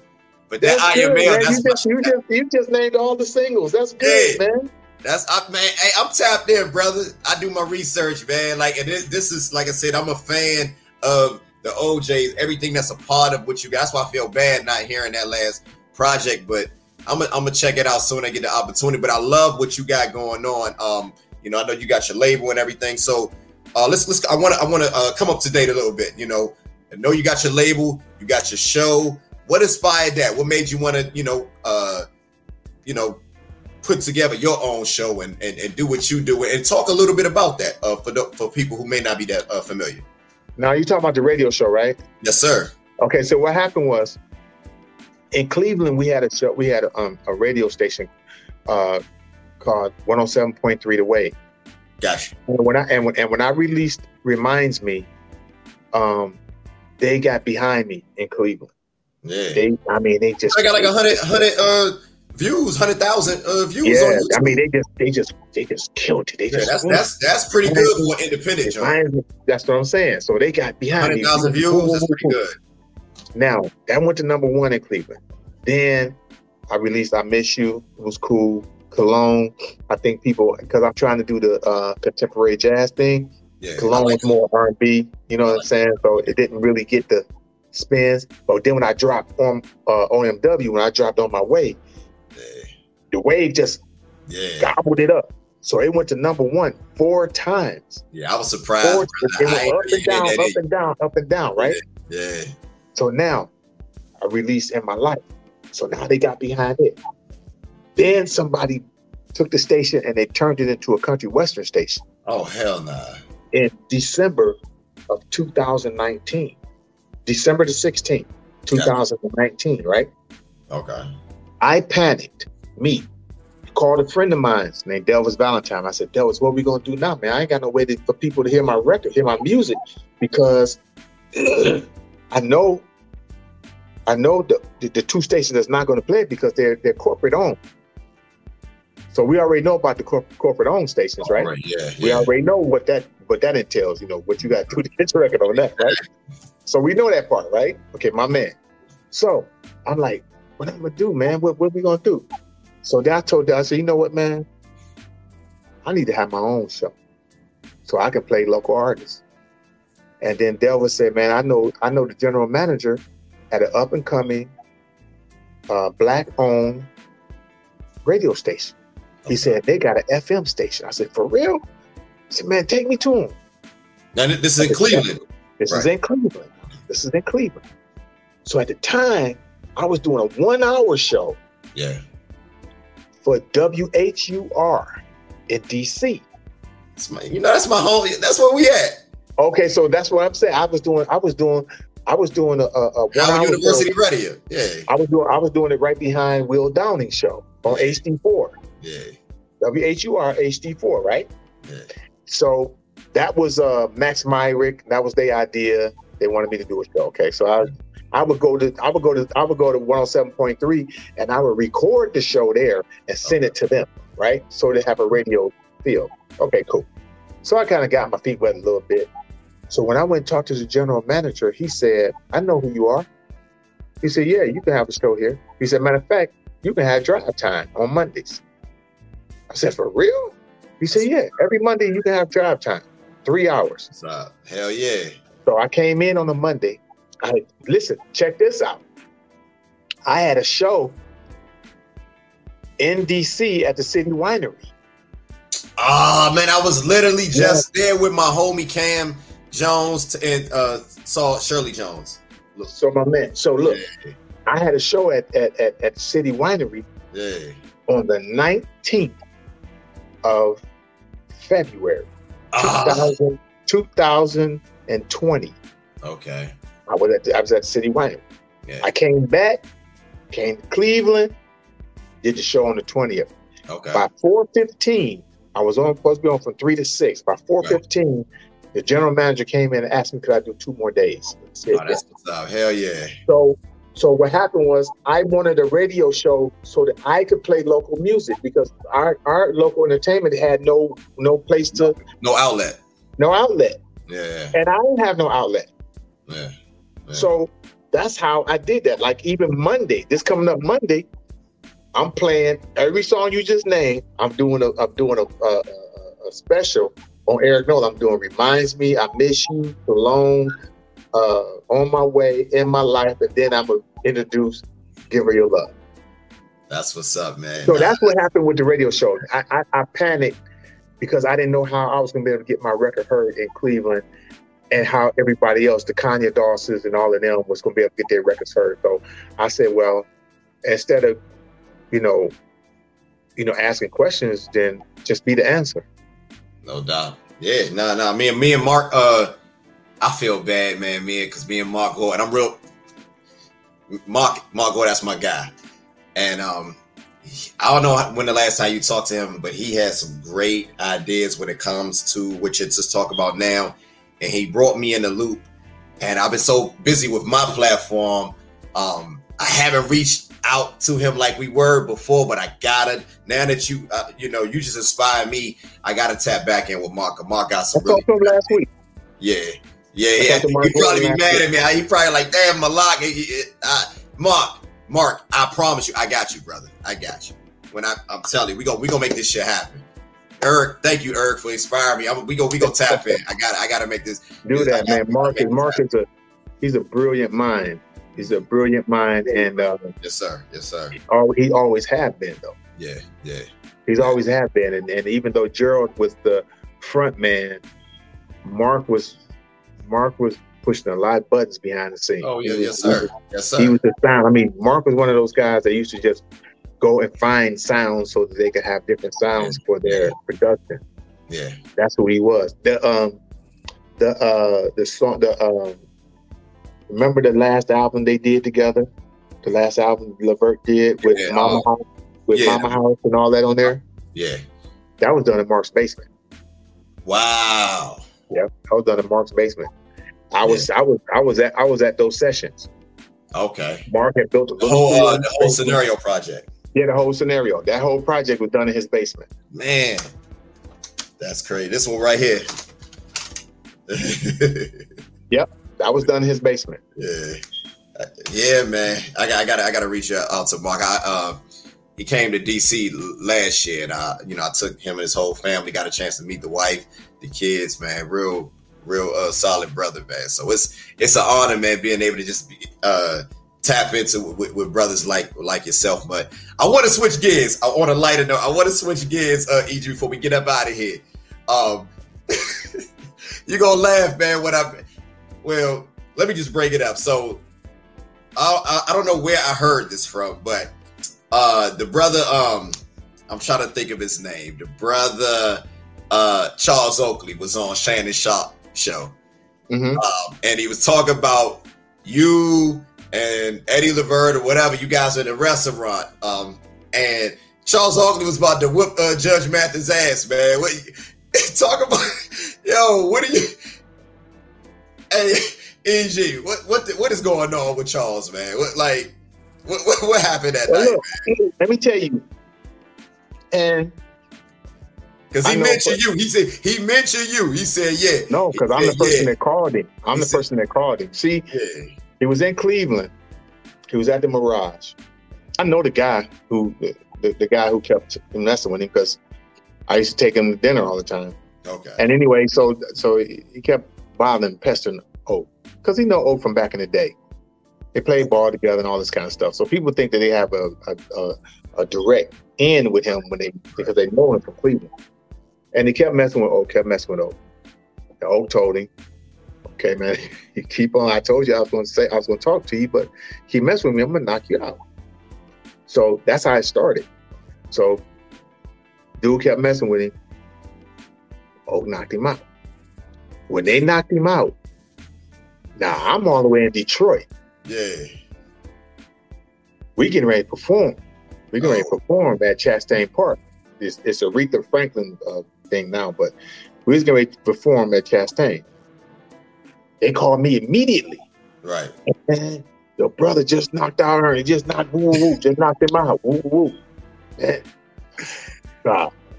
So they call me whatever he do. I mean, from the Garden, when he got into it at the Garden, when he got into it in Vegas with the bodyguards, they called me, right? So they called me and said, your brother, man, he will called him, yo, man, what the hell is you doing, bro? He said, big bro, I promise you, man, it wasn't me. I said, hey, just get up out of there. We up in Detroit. We performing tonight. Okay. Us and the Whispers, actually. Okay. Us, the Whispers, and Dramatics. I said, just come on up here. We at Chastain, man. Come on up here. So he gets in his van. He comes up. We perform. Okay. We going up to Sweet George Brown's, crossing that Athenaeum. Okay. Which is, Derek got part ownership of that too, right? Okay. So we goes over there. Me, Oak, Derek, Vert, Eddie LeVert, our tour manager JoJo, we all together. Oak got a couple of girls with him, cool, that he brought up. Queen Latifah comes in. She got four bras with her, right? Yeah. We know how she rolls. So now, that's how she rolls. Yeah. I mean, and you never even knew that Detroit had nothing this fine in here till she come in. You know what I mean? Yeah. So they sitting on the other side where the food at. So Oaks people wanted to go over there and kick it with Queen Latifah. Okay, cool, go ahead.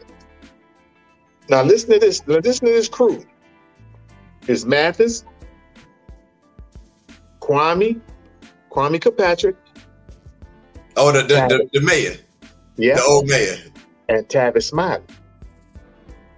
Oak never mentioned his name, but Tavis Smiley was there. He did. He never mentioned his name. I know, but Tavis was there too.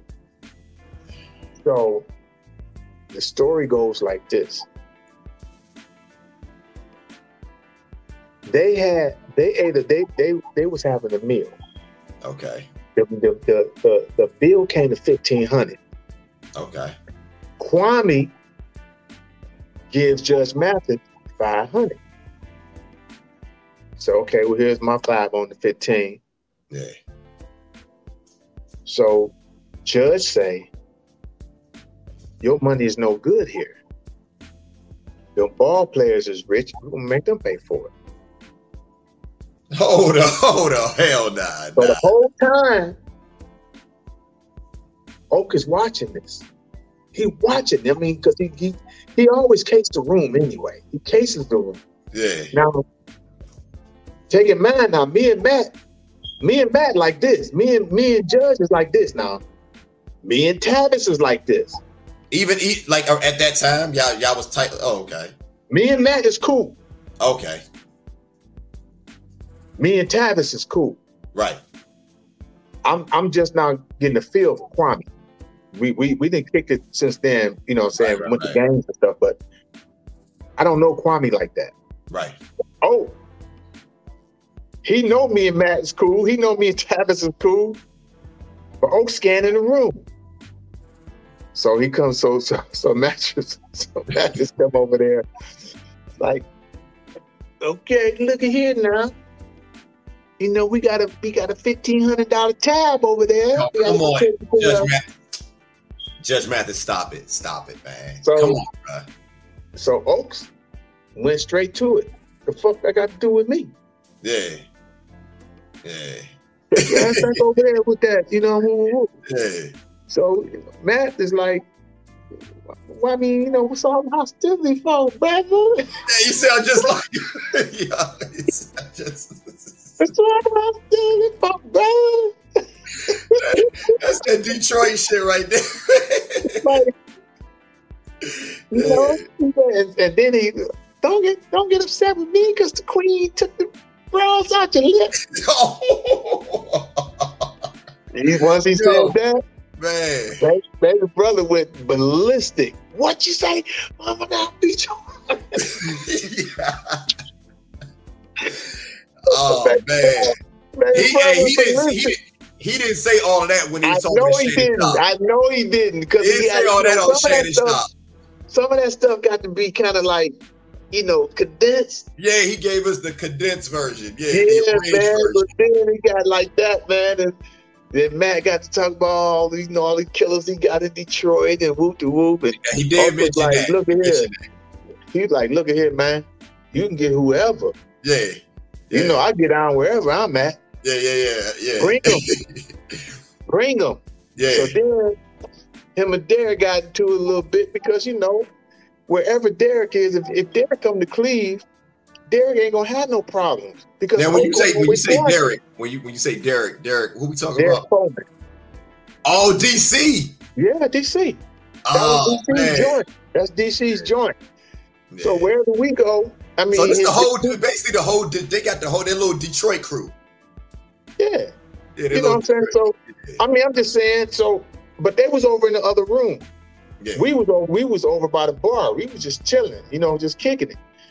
And so Oak is like, you should say something because when we together, you come to Cleveland, can't nothing go down, can't nothing happen to you there. Yeah. And I'm there. You know what I'm saying? Yeah, nah. So now Oak and DC is into it. Now they into it. So Bert, so Eddie LeVert. Eddie LeVert about 5'5". Yeah. So Eddie LeVert, he in between these two towers. Yeah. So he was like, E, come get your brother, man. Come get your brother. You know what I'm saying? So they going back and forth. He's like, hey, man, why don't y'all kill that noise, man? Y'all need to stop this. But he had this little bitty dude. And just like Eddie. Yeah, man. So Oak gave his man the sign and said, look, man, push the button. Yeah. He mentioned that. I know. Yeah. Push the button, bro. Yeah. Push the button. We got all that out there. This place might not even be here. Yeah, we got all that. Yeah, he mentioned that. He's like, man, go easy to Judge. Go call him. Please go call him. It got that crazy. E. Damn. Got that crazy, man. It got crazy, man. Like to the point to where we did. We had to do Bush Lewis party. And Bush Lewis used to wear a bow tie. Yeah, because he died right after his 50th birthday party. I was about to say, like 2 weeks later. 2 weeks later. Oh, okay, yeah. And Oak was at the party. Matt was at the party. It was Oak, Matt. We had Lenny Kravitz, Denzel Washington, Tim Reed. We had all the cats there. All the fellas. And Matt is like, hey, man, talk to your brother, man. Come on, man. We don't need to be going through this here. You a judge. You was a judge, man. That's my man. That's my cat. You know what I mean? And Oak know that's my man, but that's my brother. Yeah.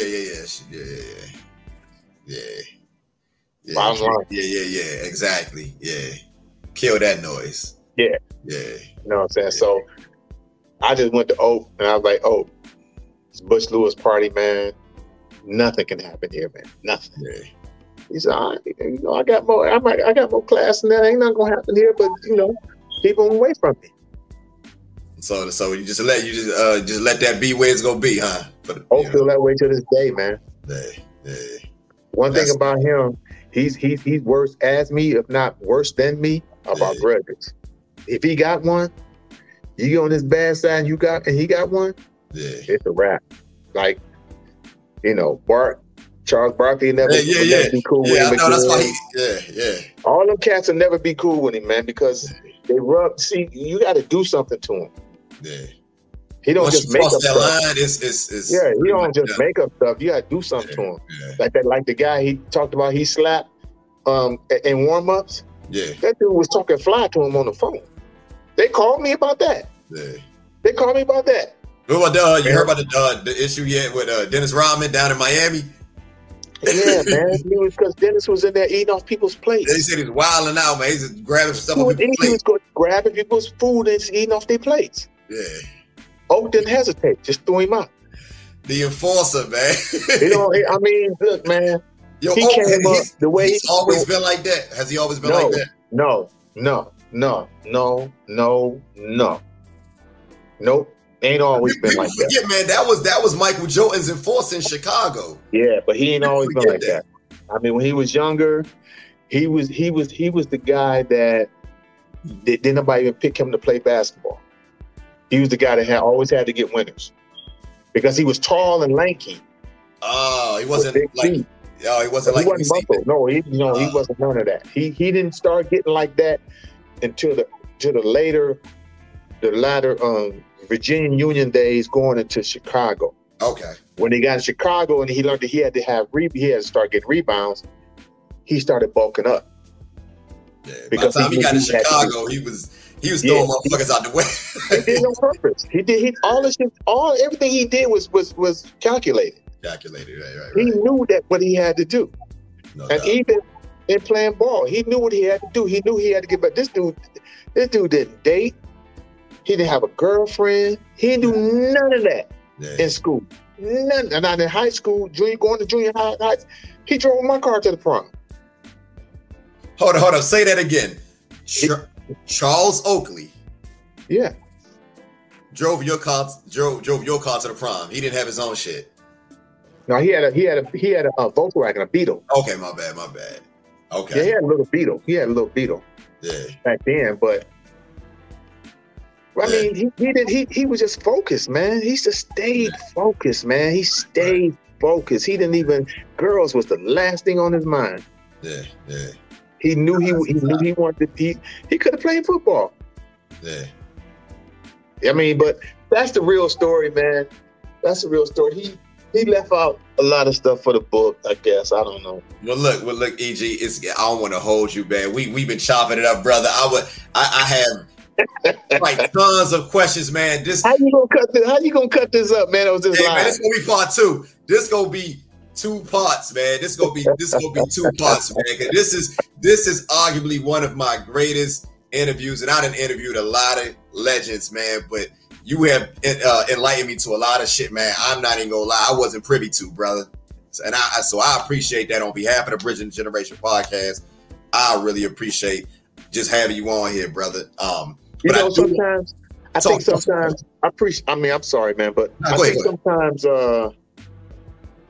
think sometimes I get accused of being too transparent, and I think sometimes they want me to be. I mean, but you're not controversial, though. I mean, you haven't said it. No. I just think sometimes, the transparency part is not like I don't have a Hollywood version because I wasn't born in Hollywood. Okay. Yeah. If that makes sense to you. No, exactly. It does. Where does that humility come from? Because I mean, you just mentioned, man, you didn't sat. You didn't sat at the tables with Denzel Washington, Michael Jordan, Charles Oakley, your brother. I mean, you're in the goddamn OJs. It don't get no higher than that. Where did this humility come from? Where did it come from? You know what? Because you can be an asshole. Don't tell me if this makes sense to you. Go ahead. Do people ever ask you, man, how do you walk that? How do you walk that good? How do you breathe that good? Nah, they don't. Okay, that's natural, right? That's natural, right? Because that's just the way it goes, right? So I don't look at myself as being. You look at myself as being humble, because honesty is honesty. Right.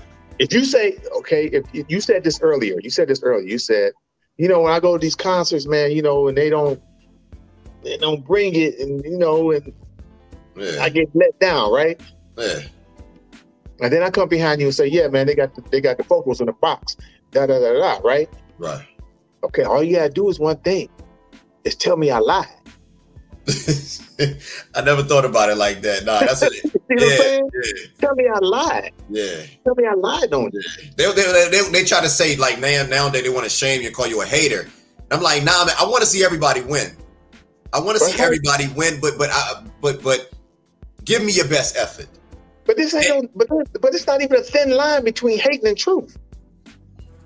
Yeah, you said it, not me, brother. You said it, not me. It's not even a thin line. Yeah. There's only one way.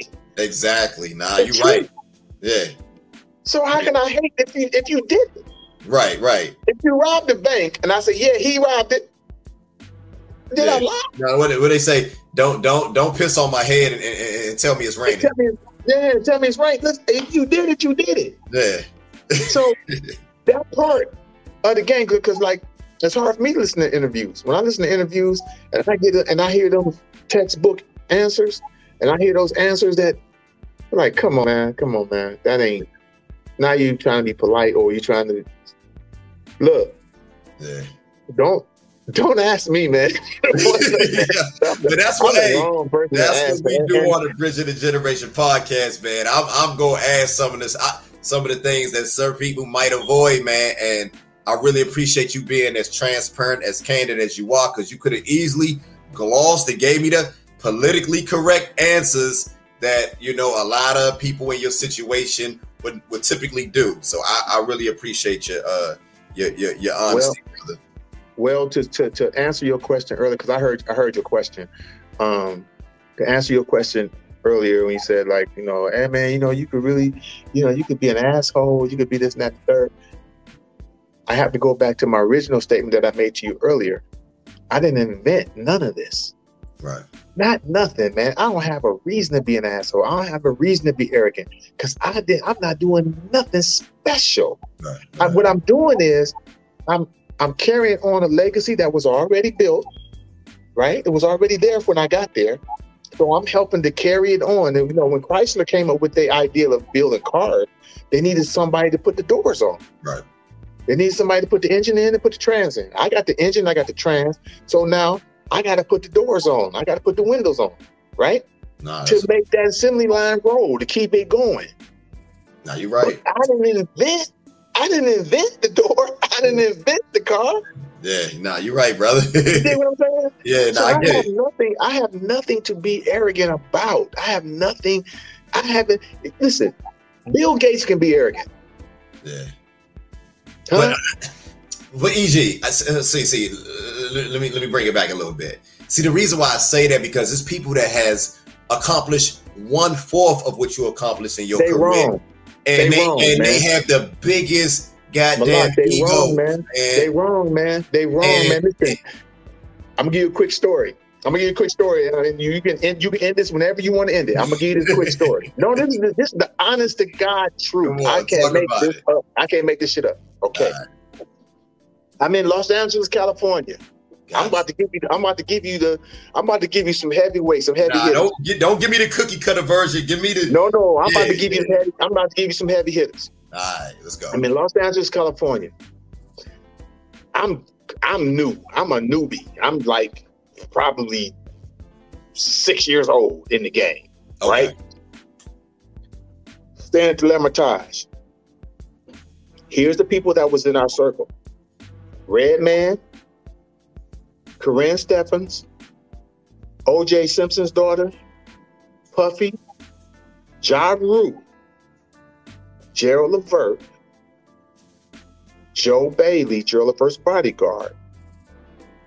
We all sitting in the lounge area. See, when back then, the L'Hermitage on the left-hand side had a lounge. Okay. All of us at the lounge, we all chilling because Gerald liked me to be around them people because he wanted me to get to know those people. So all of us is just chilling. We just kicking and having a good time. Yeah. This guy comes downstairs off of the elevator, and these kids were screaming and ran to him, asking for his autograph. Can I have your autograph? Can I have your autograph? They shunned him. Yeah, I don't sign no autographs. So I was like, Gerald, he must be somebody famous because some kids is running to him asking him for his autograph. I was like, whoever he is, don't he know that he need them to become who he is? Exactly. So here go Gerald Levert. You right, man. You sure right. If I was you, I'd tell him by himself. If I was you, I'd go tell him. I said, oh, I like I won't. He said, oh, I know you will. I know you will. They souping me up at this point, I know you will. I know you'll check him. You from the streets, I know you'll check him. Oh, I said, that hold on, man. I said, hold on. I Gerald. said, hold on, man. I said, hold on, man. I got this. I'm going here. I said, yo, bro. I don't know who you are, what you do, but evidently you somebody famous. And you know, them kids, all they want is a autograph. Right. I promise you, whatever you do, you can't do it by yourself. If you know, a singer or a rapper or something, you can't buy your own records. I said, so that's nothing for you to give them an autograph, bro. Right. So you need to work on that, man. I said, because actually that's fucked up. Damn. So he looked at me like this. And he kept going. So I went back. I said, yeah. And they was clapping and shit. Everybody was clapping. It was like, yeah, man, I don't know who the fuck this little nigga is, man, but he need to check himself. They said, oh, yeah, that's Jay-Z. Hold up. Jay-Z.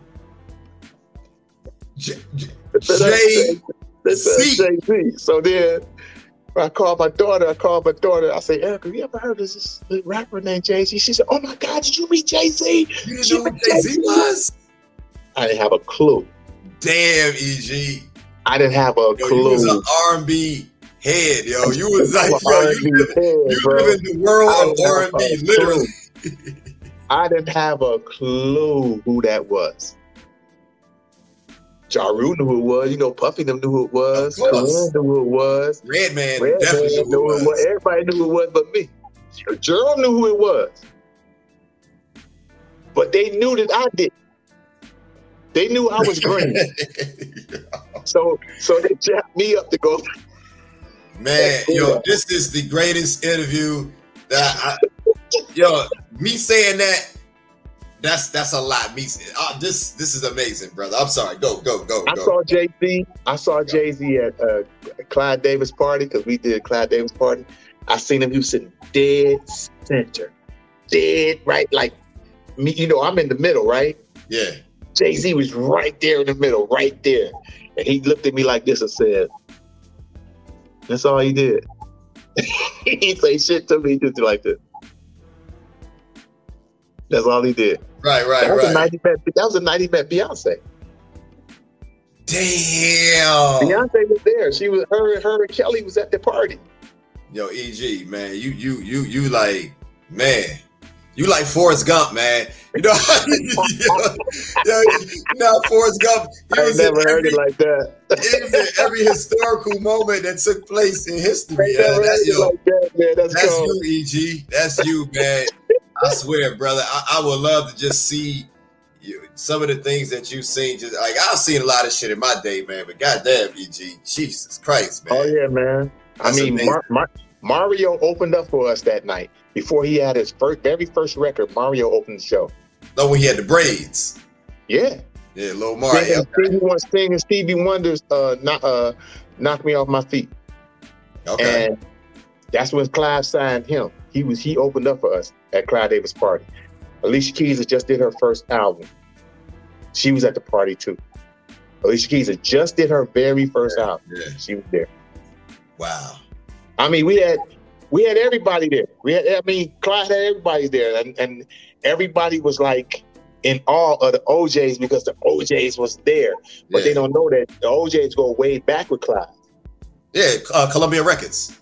Absolutely. Come on, man. Absolutely. Philadelphia International was under CBS. That's right. They was under CBS. Yeah. Right. I seen a lot of pictures of Gamble and Huff. And Clive Davis and the OJs. You ever get a chance? Like, what's your relationship with Mr. Gamble and Leon Huff? You ever? Me and Leon is like this. No way. Why did I just say that? Of course, this Eric Grant. Leon, me and Leon like that. Leon, I call Leon today. He'll pick up the phone. Yeah, I've been trying to get Mr. Now, Huff. Gam, I only see Gam like when I come to Philly or something like that. He comes to the show and I talk to him. But Leon is more. He's more, I ain't gonna say talkative because I haven't talked to Gam enough to know how talkative he is, but Leon is more, he's more approachable, so to speak. And I shouldn't even say that either because I'm just real cool with Leon. I thought it was the other way around. I always thought that Leon Huff was more reserved because you And normally see. that's why I said I can't. That's why I said I can't say Yeah. that, because Leon is more reserved. Leon is the Walter Williams of the two. Okay.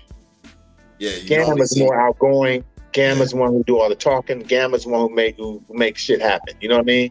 Yeah. Whereas Leon is reserved. It's just that Leon talks to me. That's your okay. That's your, y'all That's locked my in like cat. that. You know what I'm saying? That's my guy, man. Like, I pick his brains about music, business, production. I pick his brains about everything. Yeah. So much so that he told me whenever I needed a record done, he'd do it. Oh, that's what's up, man.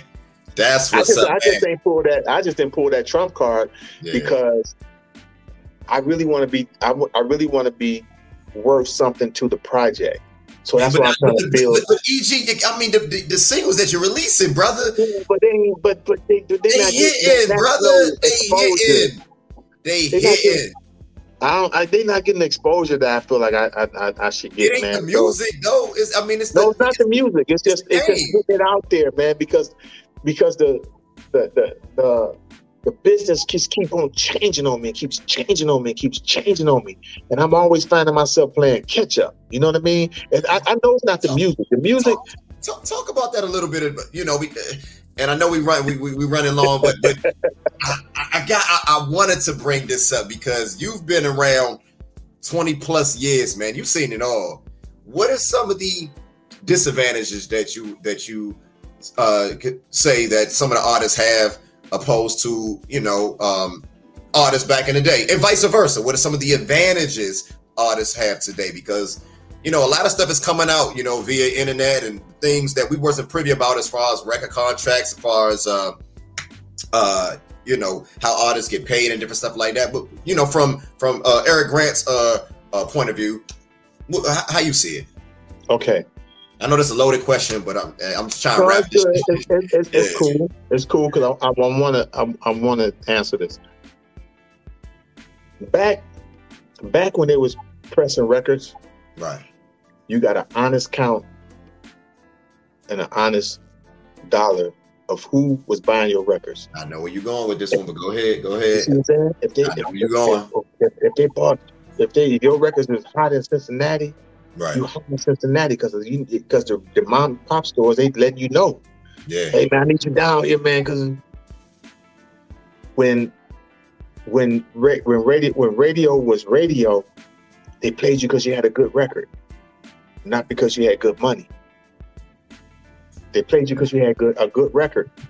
And if you want to, and of course, if you wanted certain special things happen, you do a little something. You know what I'm saying? But I'm saying, it was just so honest back then. The dollar was honest. The fan base was honest. And if you had a good record, you just had a good freaking record. Yeah. You know what I mean? And I miss that. And I think that's where I'm stuck. I'm stuck at trying to create good music. Yeah.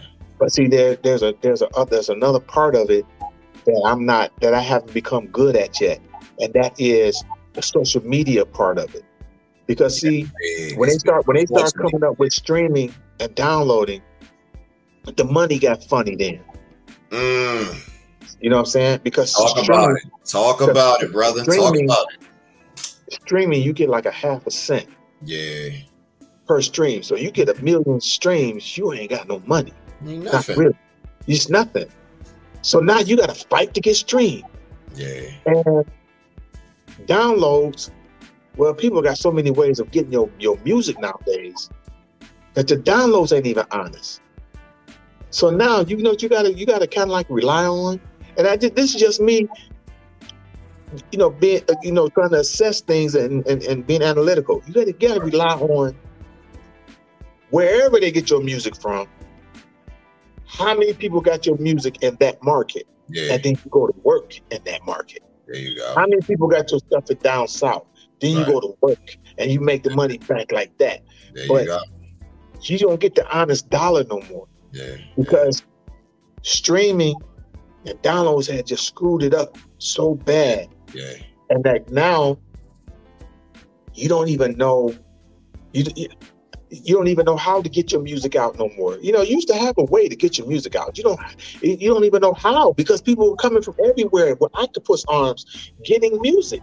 Yeah. People they making stars out of people that ain't even. It's oversaturated. It's oversaturated. It's oversaturated, and then you got stars that's not worth. I'm using this word. I'm using this loosely. Hey, go ahead, EG. Come on. This is the Bridging Generation podcast. Talk about it. Come on. That's not worthy of being stars. You know why they're not worthy of being stars? Because they didn't. If you didn't travel through that chitlin circuit that made you hone your craft. Yes. That made you respect your craft. Yes, respect the fans. Yes. That respect the honest dollar of people buying your music. Then you don't know. So you feel entitled because you put out this fantastic record, and now you're able to go buy this diamond chain, and you got what you think is the finest woman ever. Now you think you're entitled to the world, but you didn't put no work in. So if they did put you on their mic and the light and 200 people, 210 people, you don't die. Yeah. I mean, that's why their careers don't last that long. That's why they don't. So now what happens is they come and go so quick. So now what happens is you create what they call them, people who have mental breakdowns. Oh, okay, I see what you're saying. Because now what happens is you had all of this one day. In 2022 and 2024, you ain't even thought about it. Nobody that's a fact. Because what they do is they get another one just like you, and they put them right there. Yep. Get rid of you. They get rid of you. You know what I noticed, EG? Real quick, I just want to say something real quick. Maybe you've seen this, but I don't hear a lot of people touch on this. It seems to me like fans of their favorite artists, they get tired of them. Like, they get tired of their own. These supposed to be artists that are beloved to you. No loyalty. 2 years from now, if you hear that song that was hot 2 years ago, man, we ain't listening to that no more. You still listen to so-and-so. I'm like, it just came out 2020. Because it's trendy. I feel like it came out a million years ago. It's trendy. That's because it's trendy. Everybody going with the winning bus. It's all an assembly line. When you got an assembly line, all you try to do is fulfill what that next car. That car that came out, we just trying to change the headlights and the back tail lights. Nah, that's same car. Yeah. I mean, man, I'm not hating that. And you know that ain't hating. That ain't me hating.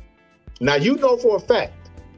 I ain't making this up. You know this for a fact that back in the day we had 10, 15-year contracts. We had 10-year contracts with 5-year options. Hell yeah. Because that record label was dedicated on making you a star. Yeah. They had artist development. Yeah, they had artist development. So you'll have a group that'll be on a label, sometimes like 3-4 years, don't have no hits. No hits. Boom. That's right. And then they out of here. That's right. So it seems like doing that. If you ain't got that hit, if you don't do that hit in that year, you done. Yeah, nowadays you out of here. You out of here. So there's no loyalty. The business is just like you said earlier, the business is so oversaturated and people are getting stuff from everywhere. I mean, you got people that's on YouTube that's becoming stars. They ain't got a cut a record. Yeah, people that's on social media and they just singing on social media and they got TikTok. 2 million followers and all this stuff. You know what I'm saying? They making stars out of people with no talent. No talent. Everybody wants to be. I guess. Yeah. To not just take and throw them on the bus like that, but I guess TikTok is a talent. I guess I'm assuming because I don't have a clue about it. Yeah, everybody. I don't even have the app. I don't even have a TikTok app. I don't know nothing about TikTok. I don't even know. I haven't digest why would I get on TikTok. Yeah. I haven't got that yet. Like, okay, TikTok is famous. Okay, so what do I do if I do TikTok? What do I supposed to do? Yeah. I had people even tell me, hey man, you should get on TikTok. But I'm like, I have a podcast where I interview people. What am I supposed to do? Right. Be a comedian? What am I supposed to juggle? I'm supposed to drink 20 bottles of water? I don't know. And so that's so again, to go back to what you asked earlier, I pride myself in doing the music. I pride myself in doing that part, man. I want to do good music, and I'm hoping that when God feel like I'm ready, that he'll catch up, or get people to catch up to what I'm doing, and then they'll go back and look at my older work. You know what I mean? Because the older work is still timeless, and I do it on purpose. I record records to be timeless. Right. But I got a plan in mind. So I'm releasing this record on Me and Walt. And then this fall, myself and Glenn Jones is doing a record together. Oh, I interviewed him last year. It's good brother. Me and Glenn doing a record together, right? Good brother. And after that, I'm doing one with Will Downey. Legend. Now these are people who's already told me that they'll do these records with me. Yeah. Then I'm gonna come back and I'm gonna put Will's record out on the radio, but I'm gonna do a song with Kanye Doss too. Ooh, so it can be streamed, right? She's from Cleveland too, right? Right. She's from Cleveland. Okay. So we're gonna do a song called Quality Time. Okay. And so now I'm trying to get Russell. Russell sent me his number. I just haven't talked to him yet, but I'm trying to do a duet with Russell Tompkins Jr. from the Stylistics. I'm about to say, because I just interviewed him. I got his number too. Yeah, so I'm gonna do one with him. Yeah. I'm just gonna mix up the genres. I'm just gonna mix them all up. You know I see what you're doing. I see what you're doing. I didn't even realize that. Mix up all the genres. Yeah. And I'm doing a EP called Eric Nolan Features. Okay. That's what I was waiting for. That's what I'm like. I'm listening to the songs that you had, EG, and I'm like, man, it's a dope collection, man. But I would love to hear a project. You know, give us an EP. That's good. That's good enough for me. That's what I'm doing. I'm doing an EP of Eric Nolan Features, so that I can try to get the Eric Nolan out there, so people could take me serious about being a artist. And then I'm gonna do one song featuring. Well, it's going to say introducing. Actually, it's going to say Eric Nolan introducing LeLe Lyons from SWV. So I'm doing a duet with LeLe too. Okay, that's what's up. That's what's up. So that's what's good, man. That's what I love to hear. I had to save the best for last. I heard you once say, you know, you feel like God was waiting to put you in a position, and I'm paraphrasing, but do you feel like your time is now? Yeah, you know that's a loaded question, because I don't know. I'm just gonna wait to see what God says. Okay. Because the part that I'm a little apprehensive about, I know there's life after the OJs, and I know that when Eddie and Walt decide they don't want to do it no more, I don't want the group. I don't want to try to replace them two and go to work, because they're irreplaceable. Right. Those two guys are so irreplaceable, and you could end it on this one. Those two guys are so irreplaceable because see what they bring on stage in their vocals and their performance and their demeanor. Right. Is the outhouse, the drinking out of black fountains, the coming in the back door to perform because they can't come through the front. Oh yeah, eating their food in the back, right? Because they're not allowed to eat out front. Wow, you know what I'm saying? Yeah, Just the years that they went through of segregation and racism and all of that that's built up, and it pours into the music and on stage and in their demeanor. And I'm never going to get that, or even be able to get that person to understand that. Yeah, you can't duplicate that. And trying to replace those two guys. No doubt, that's a fact. You see what I'm saying? Gotcha. So I gotta work harder now in trying to build Eric Nolan so that I can go to work, and so that I can keep that whole thing going. You know, as far as just the music, just music. Right. I'm gonna stay honest to the music. That's the reason why if you listen to any of my songs, all my songs are done with a live band. Every last one of them. Yeah. Everything I do is with a live band. I get that feel. Yeah. Oh, no, it's Sonically, a live I band. wonder. That's why it connects with me. You A know, lot of them is Sonic. playing. They're playing together in the studio. I did it on purpose. And if one person mess up, we just cut it again. Okay. You know what I'm saying? Oh, The only thing that I did without the band playing is the horns. I did the horn parts.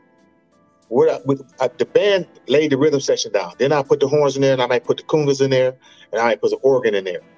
But the meat of it, the lead, bass, drums, and piano, right. they're cutting at the same time. Damn. And I did that on purpose. I wanted that feel. You can't beat a feel. Yeah, hell nah. You can't beat a feel, man. That's why I'm telling you, EG, put that shit out, man. I can't wait, man, because these singles, man, they connect with me, and I like them. I love them, man. Well, you got the new single.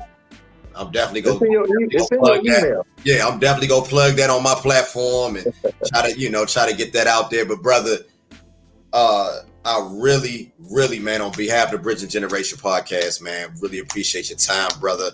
Where can we find you at on social media? Anything else you got in the works before we get up out of here, brother? Everything that you want to find about me is on ericsroom.net. Okay. I'm on Instagram. I am Eric Nolan, and my Facebook is Eric Nolan. Gotcha. My Twitter is I am Eric Nolan. No. And I have a radio show in Cleveland on WOVU 95.9 FM. Sunday nights at 8 o'clock, I do like a for lovers only type deal. And Mondays and Tuesdays at 3 o'clock. Drive time. No doubt. Well, you heard it here, man. I'm Malak Arif, man. You done chopped it up with us on the Bridging the Generation podcast, man. I got special guest Eric Nolan Grant. Thank you, brother, for your time, man. Really appreciate it.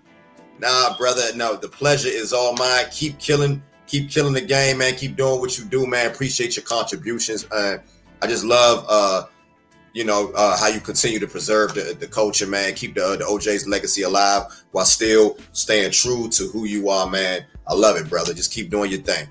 Thank you. I appreciate you, bro. I just want to see how you're going to cut this up. This is going to be... Yeah. I'm going to see how you can get through 2 hours and 19 minutes. I'm going to see how you do that. We go figure it out. I'm going to talk to my partner. We're going to talk to my partner. We're going to figure it out. We're going to figure it out. I'm Malak Arif, Eric Nolan Grant. We signing out. Y'all have a good night.